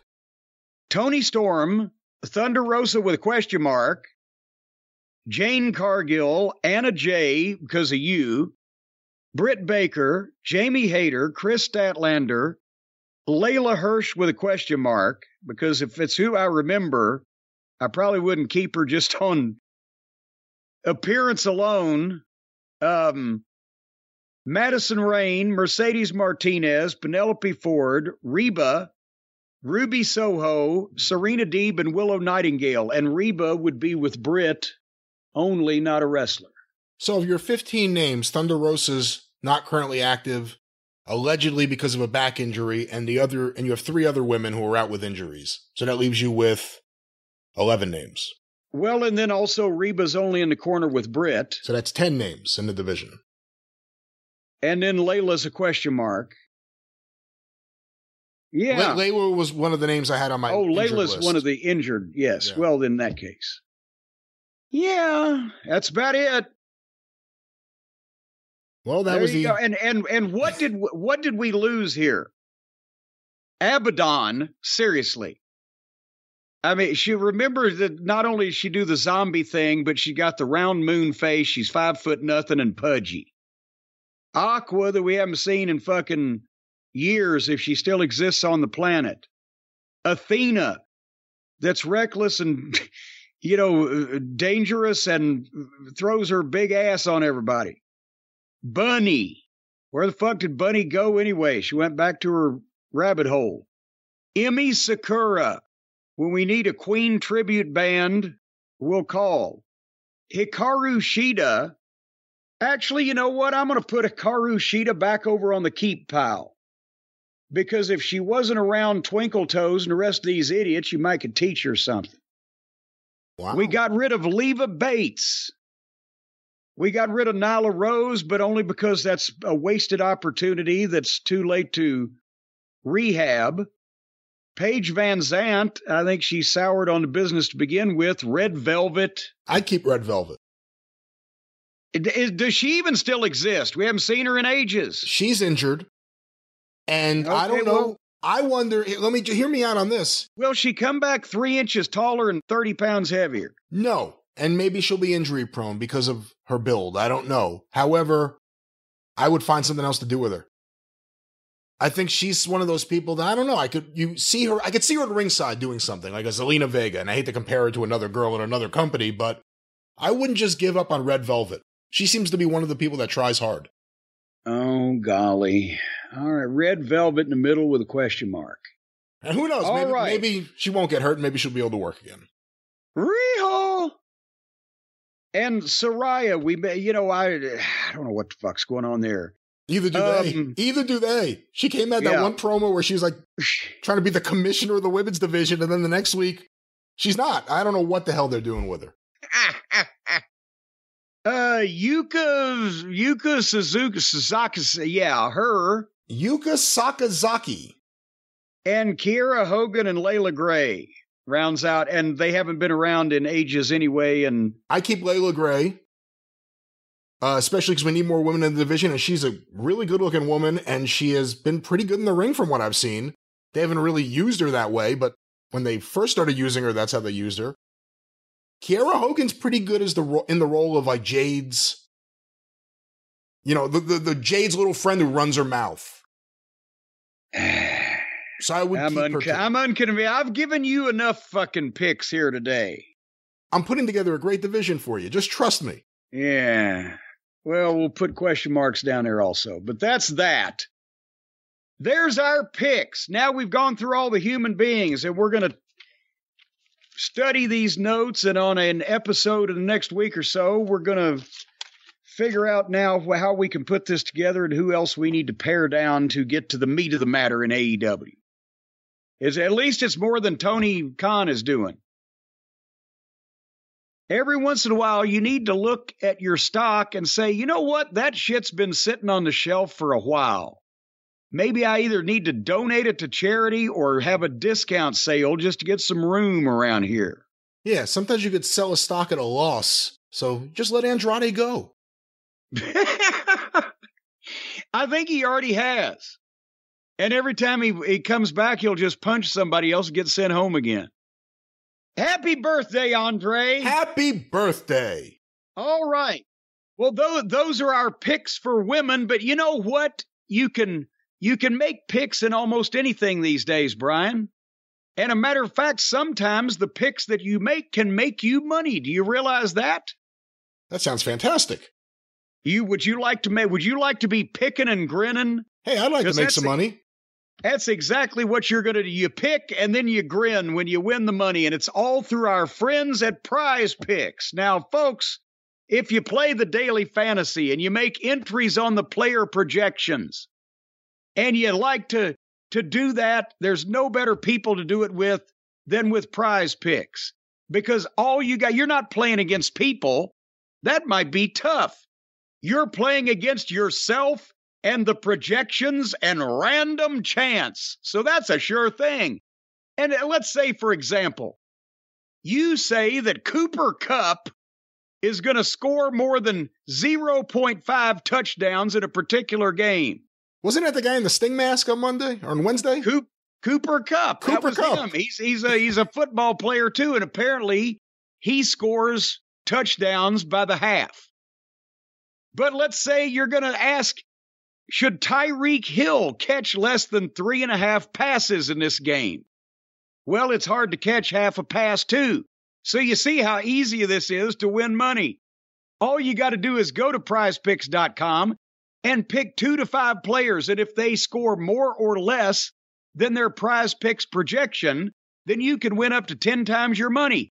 And all the sports that they projectify on, including the NFL, NBA, MLB, NHL, PGA, college football, men's college basketball, women's college basketball, soccer, WNBA, esports, NASCAR, tennis, MMA, boxing, disc golf, Euro basketball, cricket.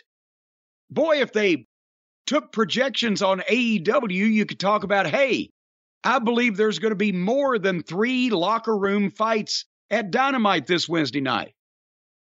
That would be a sure thing. But anyway, interesting. On all those other sports, entries can be made in 60 seconds or less. It's that easy. Let's say, for example, you might pick, Brittany Griner's going to serve over 7 years of her sentence. Boom. If she does, you might have to wait 7 years to find out, but you can win money. And right now, if you download the Prize Picks app or go to prizepicks.com to sign up and play these daily fantasy sports, and who doesn't want a fantasy once a day, then first-time users can get a 100% instant deposit match up to $100 with the promo code JCE. If you deposit 100, Prize Picks will give you 100. If you deposit 50, Prize Picks will give you 50. As long as you enter the promo code JCE when you sign up for the instant deposit match. And don't try to do what some people have done and put in counterfeit money. Because what they do then is they just give you back phony money too. Well, so nobody prospers. Well, again, I think the transaction will be done digitally, so they don't have to worry about any counterfeit money being sent to them, and people at home should know better than to do that. Well, yeah, well, no, several people sent them an envelope with 50s and 100s that they'd Xeroxed on a copy machine. And that won't work. So Prize Picks is just going to send you back some phony bills. Well, let's just agree with it won't work. It won't work. It will not work. PrizePicks.com. Sign up right now. Promo code JCE. You're going to win all kinds of money as long as you're right. And if you listen to this program, I'm sure you're right all the time. And speaking of right all the time, Brian, what in the world is going on in the land of the 605 and the wrestling news? Another action-packed week on the Arcadian Vanguard Podcast Network. Get information about all the shows on Twitter at Super Podcasts or on Facebook at facebook.com/Arcadian Vanguard. A few notes. Of course, subscribe to the Wrestling News. Wherever you find your favorite podcast, look for Arcadian Vanguard's The Wrestling News or go to thewrestlingnews.com to download it directly. Free daily wrestling newscast covering all the happenings throughout the world of professional wrestling with no opinion, no conjecture, no star ratings, no rumors, just actual wrestling news. Thank you so much to everyone who's already subscribed and been checking out the show and sharing the show. Check it out today. Once again, at thewrestlingnews.com. You know why they're getting behind the wrestling news? Why's that? That's because you guys are ahead of the wrestling news. That's right, or wherever you find your favorite podcast, a lot more to come from the wrestling news. Stay tuned for more information. Of course, as I said, get information about all the shows on Twitter at Super Podcasts or on Facebook, facebook.com/Arcadian Vanguard. And of course, the 605 Super Podcast, The Mothership! Go through the archives today at 605pod.com, available wherever you find your favorite podcast. Thank you to everyone who's been going through the archive. It always is amazing. The Mothership. All right, well, before we close the show up, a little wild card, bitches, for all of you, because we've talked about this, and it's kind of been an AEW-themed program today, the way it's turned out, and we won't do that on the drive-thru. We're going to talk about SmackDown and Crown Jewel amongst the frivolity we have on the drive-thru, so that'll kind of be a WWE-centric review program, and then questions from the Cult of Cornette members, but this just came out. Or at least I just saw it. It's from the afternoon, Friday afternoon. That's where, so it just came out.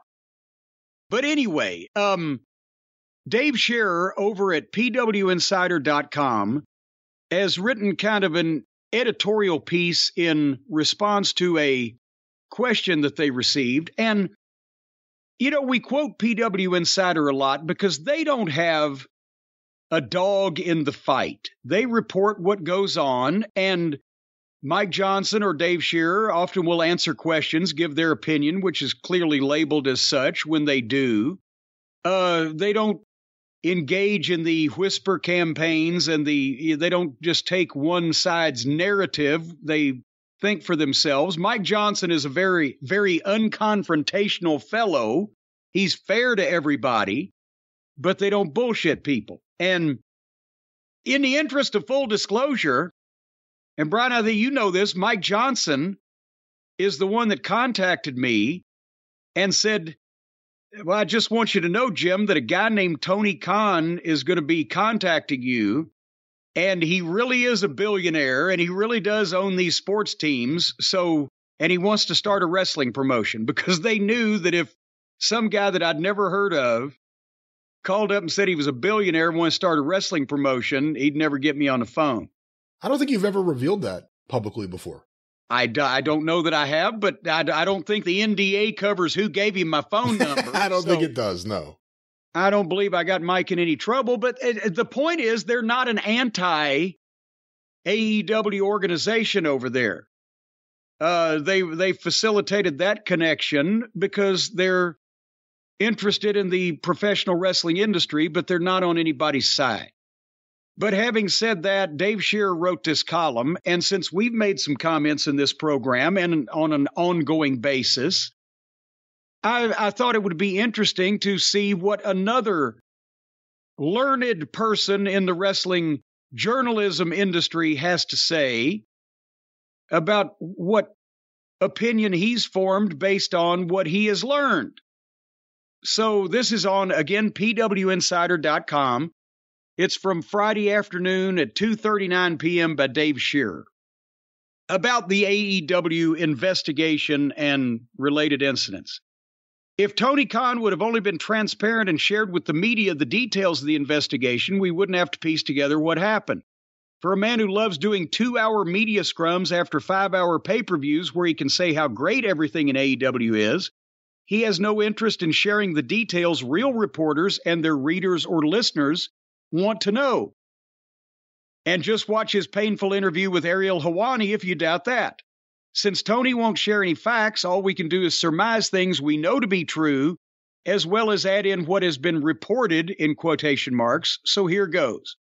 From what I have heard and seen, the investigation was a farce.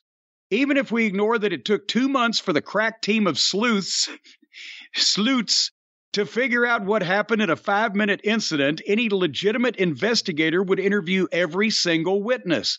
They wouldn't cherry-pick the people who will give the company, in this case Tony Khan, the finding that they're looking for, especially when it involved officers in the company, as 3 of those under investigation were executive vice presidents. Clearly, talking to Ace Steel's wife about what went on would have most probably contradicted the outcome that Tony Khan seemingly wanted, so according to reports, she was ignored. Why? Unless she and her husband were paid a sum of money for their silence, it seems pretty clear that her story would not have allowed the EVPs to come out looking like the victims, which no fair person could ever say that they were, since they barged into Punk's locker room uninvited.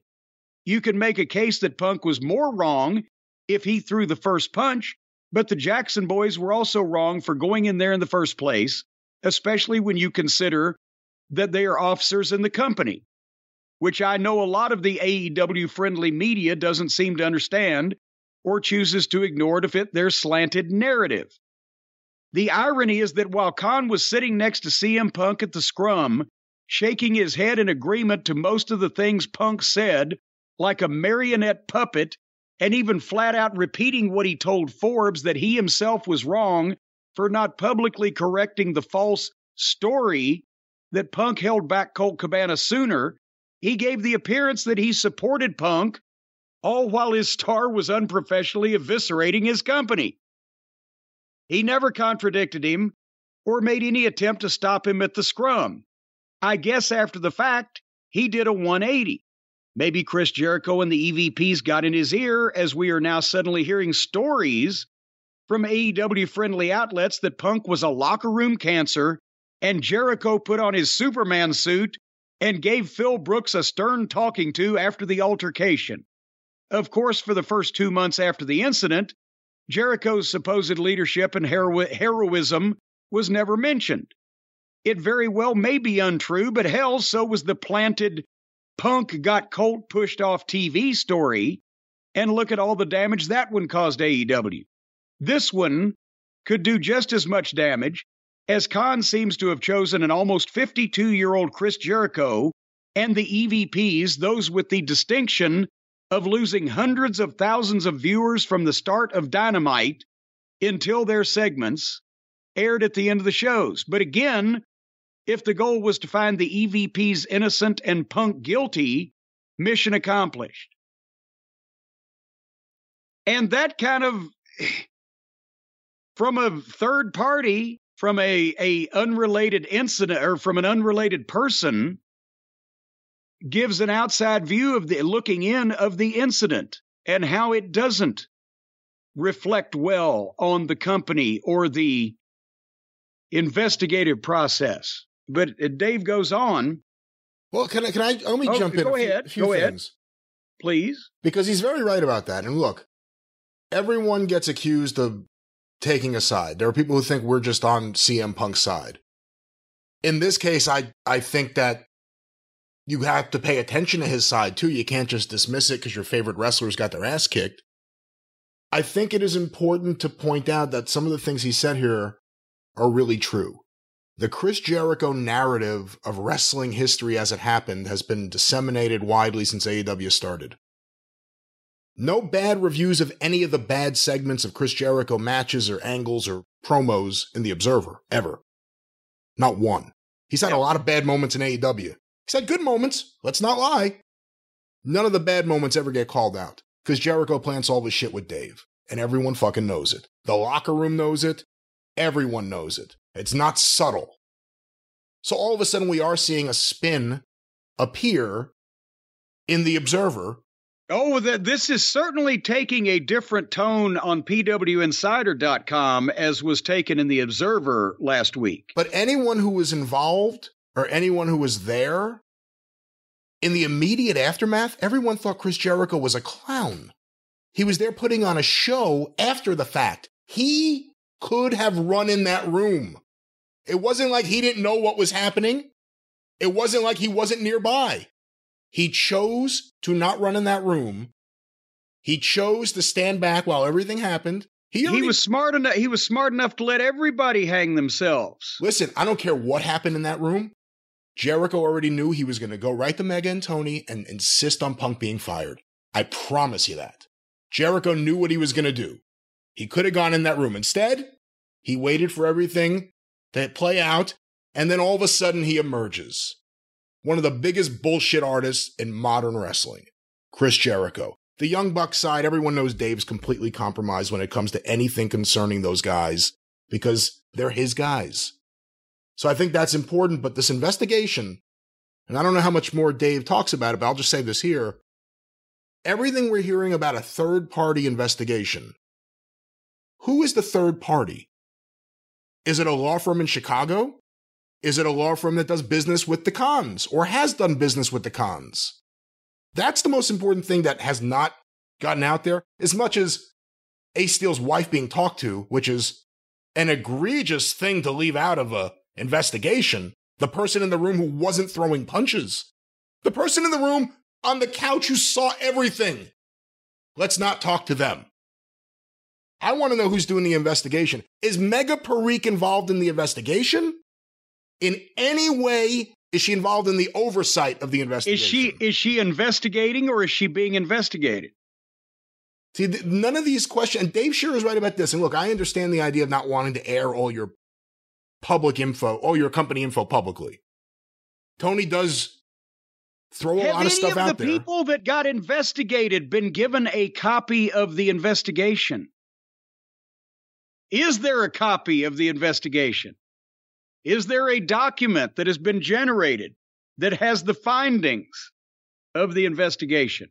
And if so, who's seen it? And do the people involved even know what's going on? Because we kept hearing that all of these people heard nothing from AEW. I hadn't even thought about this until right now, but did the investigation take into account that Tony Khan has publicly talked about thinking conflict backstage is good? That things come out of the owner of the company is on the record saying that he thinks good things come out of backstage conflict. And look at everything good that's come out of it this year. You mentioned that. Let's go back to Dave Scherer because this, the next paragraph, the question of why Punk acted as he did is pretty clear. Tony Khan lets the inmates run the asylum. Hangman Page goes off script and shoots on Punk on promo. Punk then shoots back. It was a perfect time to tell the wrestlers to knock that stuff off. He didn't. Someone, in quotations, plants a lie to AEW-friendly outlets that Punk forced Colt Cabana off TV. They run with it, even though Cabana was hardly on TV anyway, and when he was, it was in a comedy group. It fits the apologist narrative since they like the EVPs and hate Punk, so they run with it. What does Tony do? Nothing. He lets it fester and then much later admits he was wrong. Brilliant. What led Punk to blow up? These events and many more. When he said he worked with children, I think he nailed it. Now, Punk is seemingly being forced out of the company for, I guess, starting a fight. That isn't allowed in AEW unless Sammy Guevara attacks Andrade on Twitter and then Andrade hits him at TV. I guess if you invite Tony to your wedding, you can get away with stuff like that. Too bad for Punk, he is already happily married. That goes into a lot more of it, too. Tony, as a manager, as a general manager, as the owner, as the promoter, did nothing. And then they finally have a meeting where Jericho could pretend he's the hero, and then Omega insults the locker room. That was the meeting. That was the meeting to try to get everyone to come together. I wouldn't hire 8 out of 10 of you. So the problem is Tony. The problem is not going away. So it's about everything around Tony. But again, going back to this investigation and everything with Punk, this was all allowed to play out. And I think when you look back now on the series of events, and again, a real investigation into this would have to look at all these things. It kind of seems like there was a hit on Punk from the very beginning from certain people. Like, well, and you go ahead. They were just waiting for the opportunity. And thankfully, we got a good year of TV and wrestling out of it. But I feel like there were people trying to get him from the beginning because they really didn't want him there. And we know why. Well, and, one of the EVPs would hire Riho, but not CM Punk. All right, continuing with Dave Shearer, because this brings up the activity. He says, I love the AEW-friendly narrative that was all Punk's fault because he allegedly threw the first punch. I don't know about you, but if I just called out 3 pro wrestlers and said, if you had a problem with it, come see me, and then they angrily burst into my locker room uninvited, I would think they were there to get a piece of me. I sure wouldn't let that happen. I would go down swinging too. If you don't want me to hit you, don't burst into my locker room. Add in the fact that these guys are also officers in the company. They were arguably more wrong than Punk because they should realize that by doing what they did, they give Punk cause to sue the company. No one was right here. They shouldn't have burst in and Punk shouldn't have hit them. If they come back, he should come back. And if Tony chooses them over Punk, Khan should be paying him a sizable chunk of the Khan fortune to not wrestle for AEW. And I believe he will because Punk has all the leverage here. And then we get into this past week's Dynamite. So on Dynamite this week, Dave says, Colt Cabana was on TV against Jericho. At least one AEW apologist said that proved all along that Punk kept Cabana off TV. Good Lord, to be that clueless. I won't get into how wrong that person was today, but the fact of the matter is that Cabana appearing on TV was an FU to Punk. It can't be seen any other way by a sane person. Was it Jericho's idea? Was it Khan's? If I had to guess, I would say Jericho suggested it, and the head booker went with it. It doesn't matter in the end because it was a firing him on his wedding day kind of thing to do. So unless hell freezes over, it looks like Punk is done with AEW. Maybe the reason Khan sat at the scrum apparently agreeing with Punk and certainly not shutting him down in any way was due to the fact that he knew Punk was the company's biggest draw. After all, he had made that extremely clear to reporters at earlier scrums. In the moment, maybe he was thinking like a businessman and let his top star vent about true issues that he himself had caused. Maybe, despite Punk's unprofessional way of delivering the message, he also heard the truth that Punk was speaking and realized it was time to get the backstage environment under control, like in WWE. Then maybe once he got away from straight shooting Punk and back among the more savvy wrestlers who know how to push all of the buttons that Khan loves to have pushed, he changed his mind. Or maybe he just likes owning a wrestling company and being a booker, which he can do with his family fortune. And I just want to stress, I don't think it's just the EVPs or Jericho. I think you can't underestimate how much he puts into what Mega tells him. And he's hearing it from Mega, too, because she's on their side. Well, and Dave continues. Actually, he refers in the next paragraph. He says, now it's Dixie Carter, Vince, Russo, TNA, as far as an alternative to WWE. And, he goes on, and everybody should read the whole interview, but basically, he closes with the paragraph that business is down. the chaos in the backstage area and the loss of not just the EVPs, but Punk, and the terrible booking that led into that all-out pay-per-view and the terrible booking since then has done damage. And, asking the question at the end of the piece, obviously, with all signs pointing to Punk being gone after AEW putting Cabana on television in that match against Jericho, simply to give him the middle finger and for no business reasons whatsoever. EVPs are going to be back. Punk is gone. Will this be the finger poke of doom moment? Have they finally shit the bed? And I'm saying this, not Dave Scherer. Have they finally shit the bed in such a fashion that people have, except for the diehards, which ain't enough, as we know, to support everything, have they run these people off? Are they going to give them another chance? Or is it just chaos?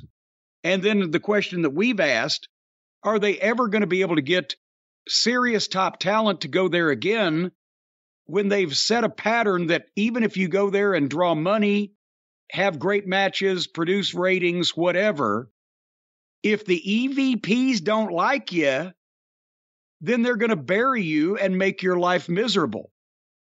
That could be a double whammy that Tony Khan ain't going to be able to pull himself out of. Talent don't want to come, and the fans are pissed off. There is a lot of what you just said there that I think is important. With the EVPs, the other thing is everyone who wants to take their side, how are they going to feel when the EVPs leave? Are they going to feel the same way, that Tony made the right decision? Punk's injured. And quite frankly, that has to be talked about too. Punk got hurt again. We don't know what kind of future in the ring he would have.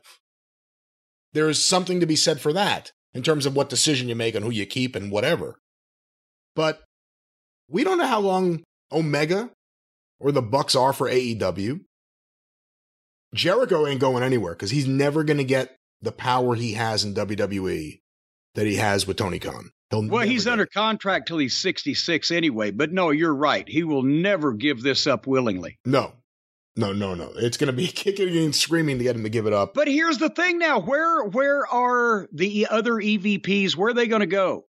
Because if AEW is no threat to the WWE, which now I think they've established that it's not, then they're not going to pay big money for either the Bucks or Twinkle Toes.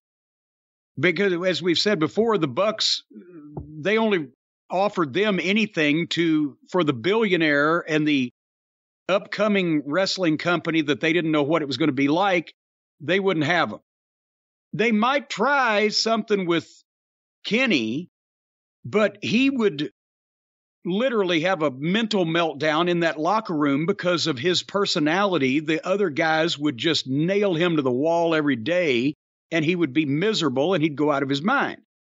Plus, physically, he would have an issue. That's the other thing. Physically, he'd have an issue, too, getting cleared or whatever. But, I can't imagine him subsisting, even in the nice locker room they have in the WWE now with oh, God. So anyway, they ain't going to go anywhere on purpose, only if they have to. And another comment that Dave makes in this editorial, in Tony's world, friends matter. It appears that after time had passed, he thought, sure, Punk's a draw, but he's not my friend like Jericho and the EVPs. Friends matter. He doesn't get high. To Tony. Well, there you go. Yeah, he's straight edge, so he couldn't hang out with Tony after hours. Punk couldn't. Right. So that's the thing. Friends matter to Tony. Now, when he finds out some of these people were only his friends because he was Richie Rich and Cadbury cooked a hell of a fucking lunch, he might be hurt. But that's, when we grow up, we all have to find out these things. That's the saddest thing. We criticize AEW, and you've had personal dealings with Tony Khan. I haven't. One-on-one, at least. But we criticize AEW. I don't criticize him as a person. I think from everyone I talk to, they all think he's a really good person. He means well, even when sometimes he does the wrong thing. I don't know if Punk feels that way right now, but a lot of other people do. But sometimes you hear from people who are frustrated there, and it's almost like they feel bad for him because he doesn't realize some of the people he's listening to are playing him. Whether they are or aren't, I don't know. I mean, that's, Tony could probably decide that on his own, but that's one of the things you hear. Like, I feel bad. Tony doesn't realize he's being led down the wrong way. Hey, at least he's made it longer than Gordon Scazzari did. Well, anybody could do that. I was there for that one. He just had a pack of checks in his hand. Not even a register, just a pack of checks. Here, I need this. Gordon, oh, sure, wrote checks, just handed them out. If you're CM Punk and you saw Colt Cabana on that show, why wouldn't you at this point? They're just fucking with you. Why wouldn't you smack the person who's fucking with you? I mean, it's almost like the locker room fight, actually. You know someone's fucking with you. Now they're doing it right in your face. From my personal experience, that's when someone gets smacked in the fucking mouth. Well, earlier in the program, that's why I said he can't smack him because he's not in the room. But you can sure sue him. And that's what, apparently, they don't give a shit whether Tony gets sued or not. But they don't realize that if he decides to sue again, and I'll close the show after this, he's going to sue everybody that's involved with a situation. Everybody is named. And then you go about conducting depositions under oath. And there's a wide variety of things that can be talked about in the process of that, as long as it pertains to the individuals involved.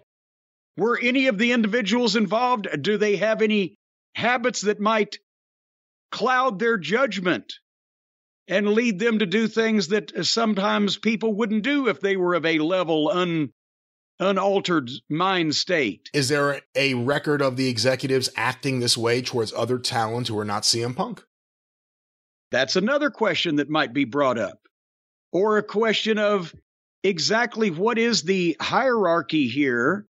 And since everybody from the guy next to the person next to the top on down was part of the invading horde into the locker room, do we have a severe conflict?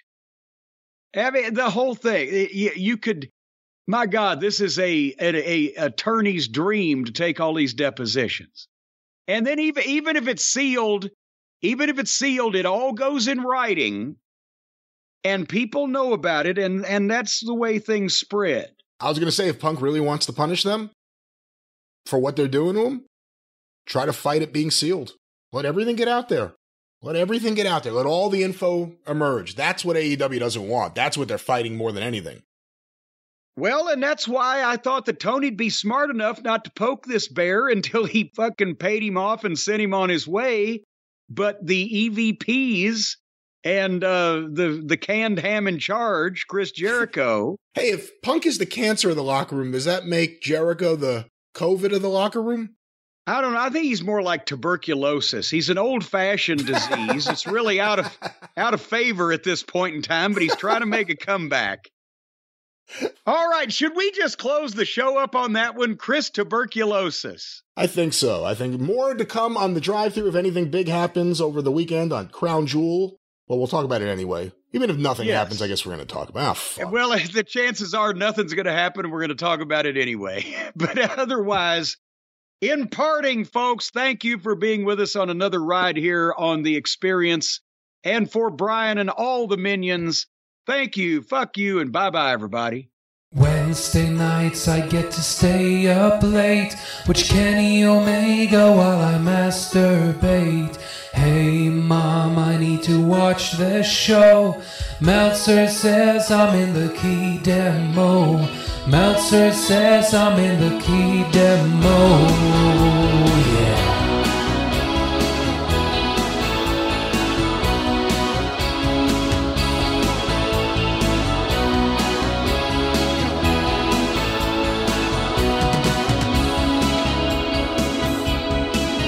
In my mom's basement, I steal her Wi-Fi and I pay no rent. AEW school, we've got indie stars drop back from wrestling school. Like Joe Janela at the top of the car, he trained himself in his own backyard. And this is shit everyone should get. Well, everyone except Jim Cornette. Wednesday nights I get to stay up late, watch Kenny Omega while I masturbate. Who needs women or hanging round in bars when you can watch the Bucks get 7 stars? When you can watch the Bucks turn 7 stars. Dynamite's a word. Best ever tag team division, haven't you heard? We've got Jericho, Orange Cassidy, and Michael Rio. Like Tony, I do fantasy booking, a title tournament, now we're cooking. And I can wait to hear what Cody has to say when Marcus Stunt goes all the way. Wednesday nights I get to stay up late, watch Kenny Omega while I masturbate. Hey mom, don't come in, go away, I'm watching wrestling. Go away, I'm watching wrestling. This is wrestling heaven. Don't listen to Cordy, he hasn't been relevant since '87. He thinks that Luchasaurus can't work a lick, or that Bobby Eaton could hold a candle to either Matt or him. He wants to cut up our heroes with a rusty fishing knife, or get them in the hot tub to play Stop the Submarine with him and his wife. And no, Mom, I'm not bitter. This has nothing to do with Jim blocking me on Twitter. And now, here comes Miro, wearing pajamas like me, he's my hero. The Young Bucks could shoot on Buzz Sawyer, make Brock Lesnar take a Canadian destroyer. Don't come in, Mom. Don't come in. Are you touching yourself again? No. Changing the Wi-Fi password? Oh no! Wednesday nights I get to stay up late, watch Kenny Omega while I masturbate. Hey mom, I need to watch this show. Meltzer says I'm in the key demo. I am 39, I'm in the key demo. I'm a single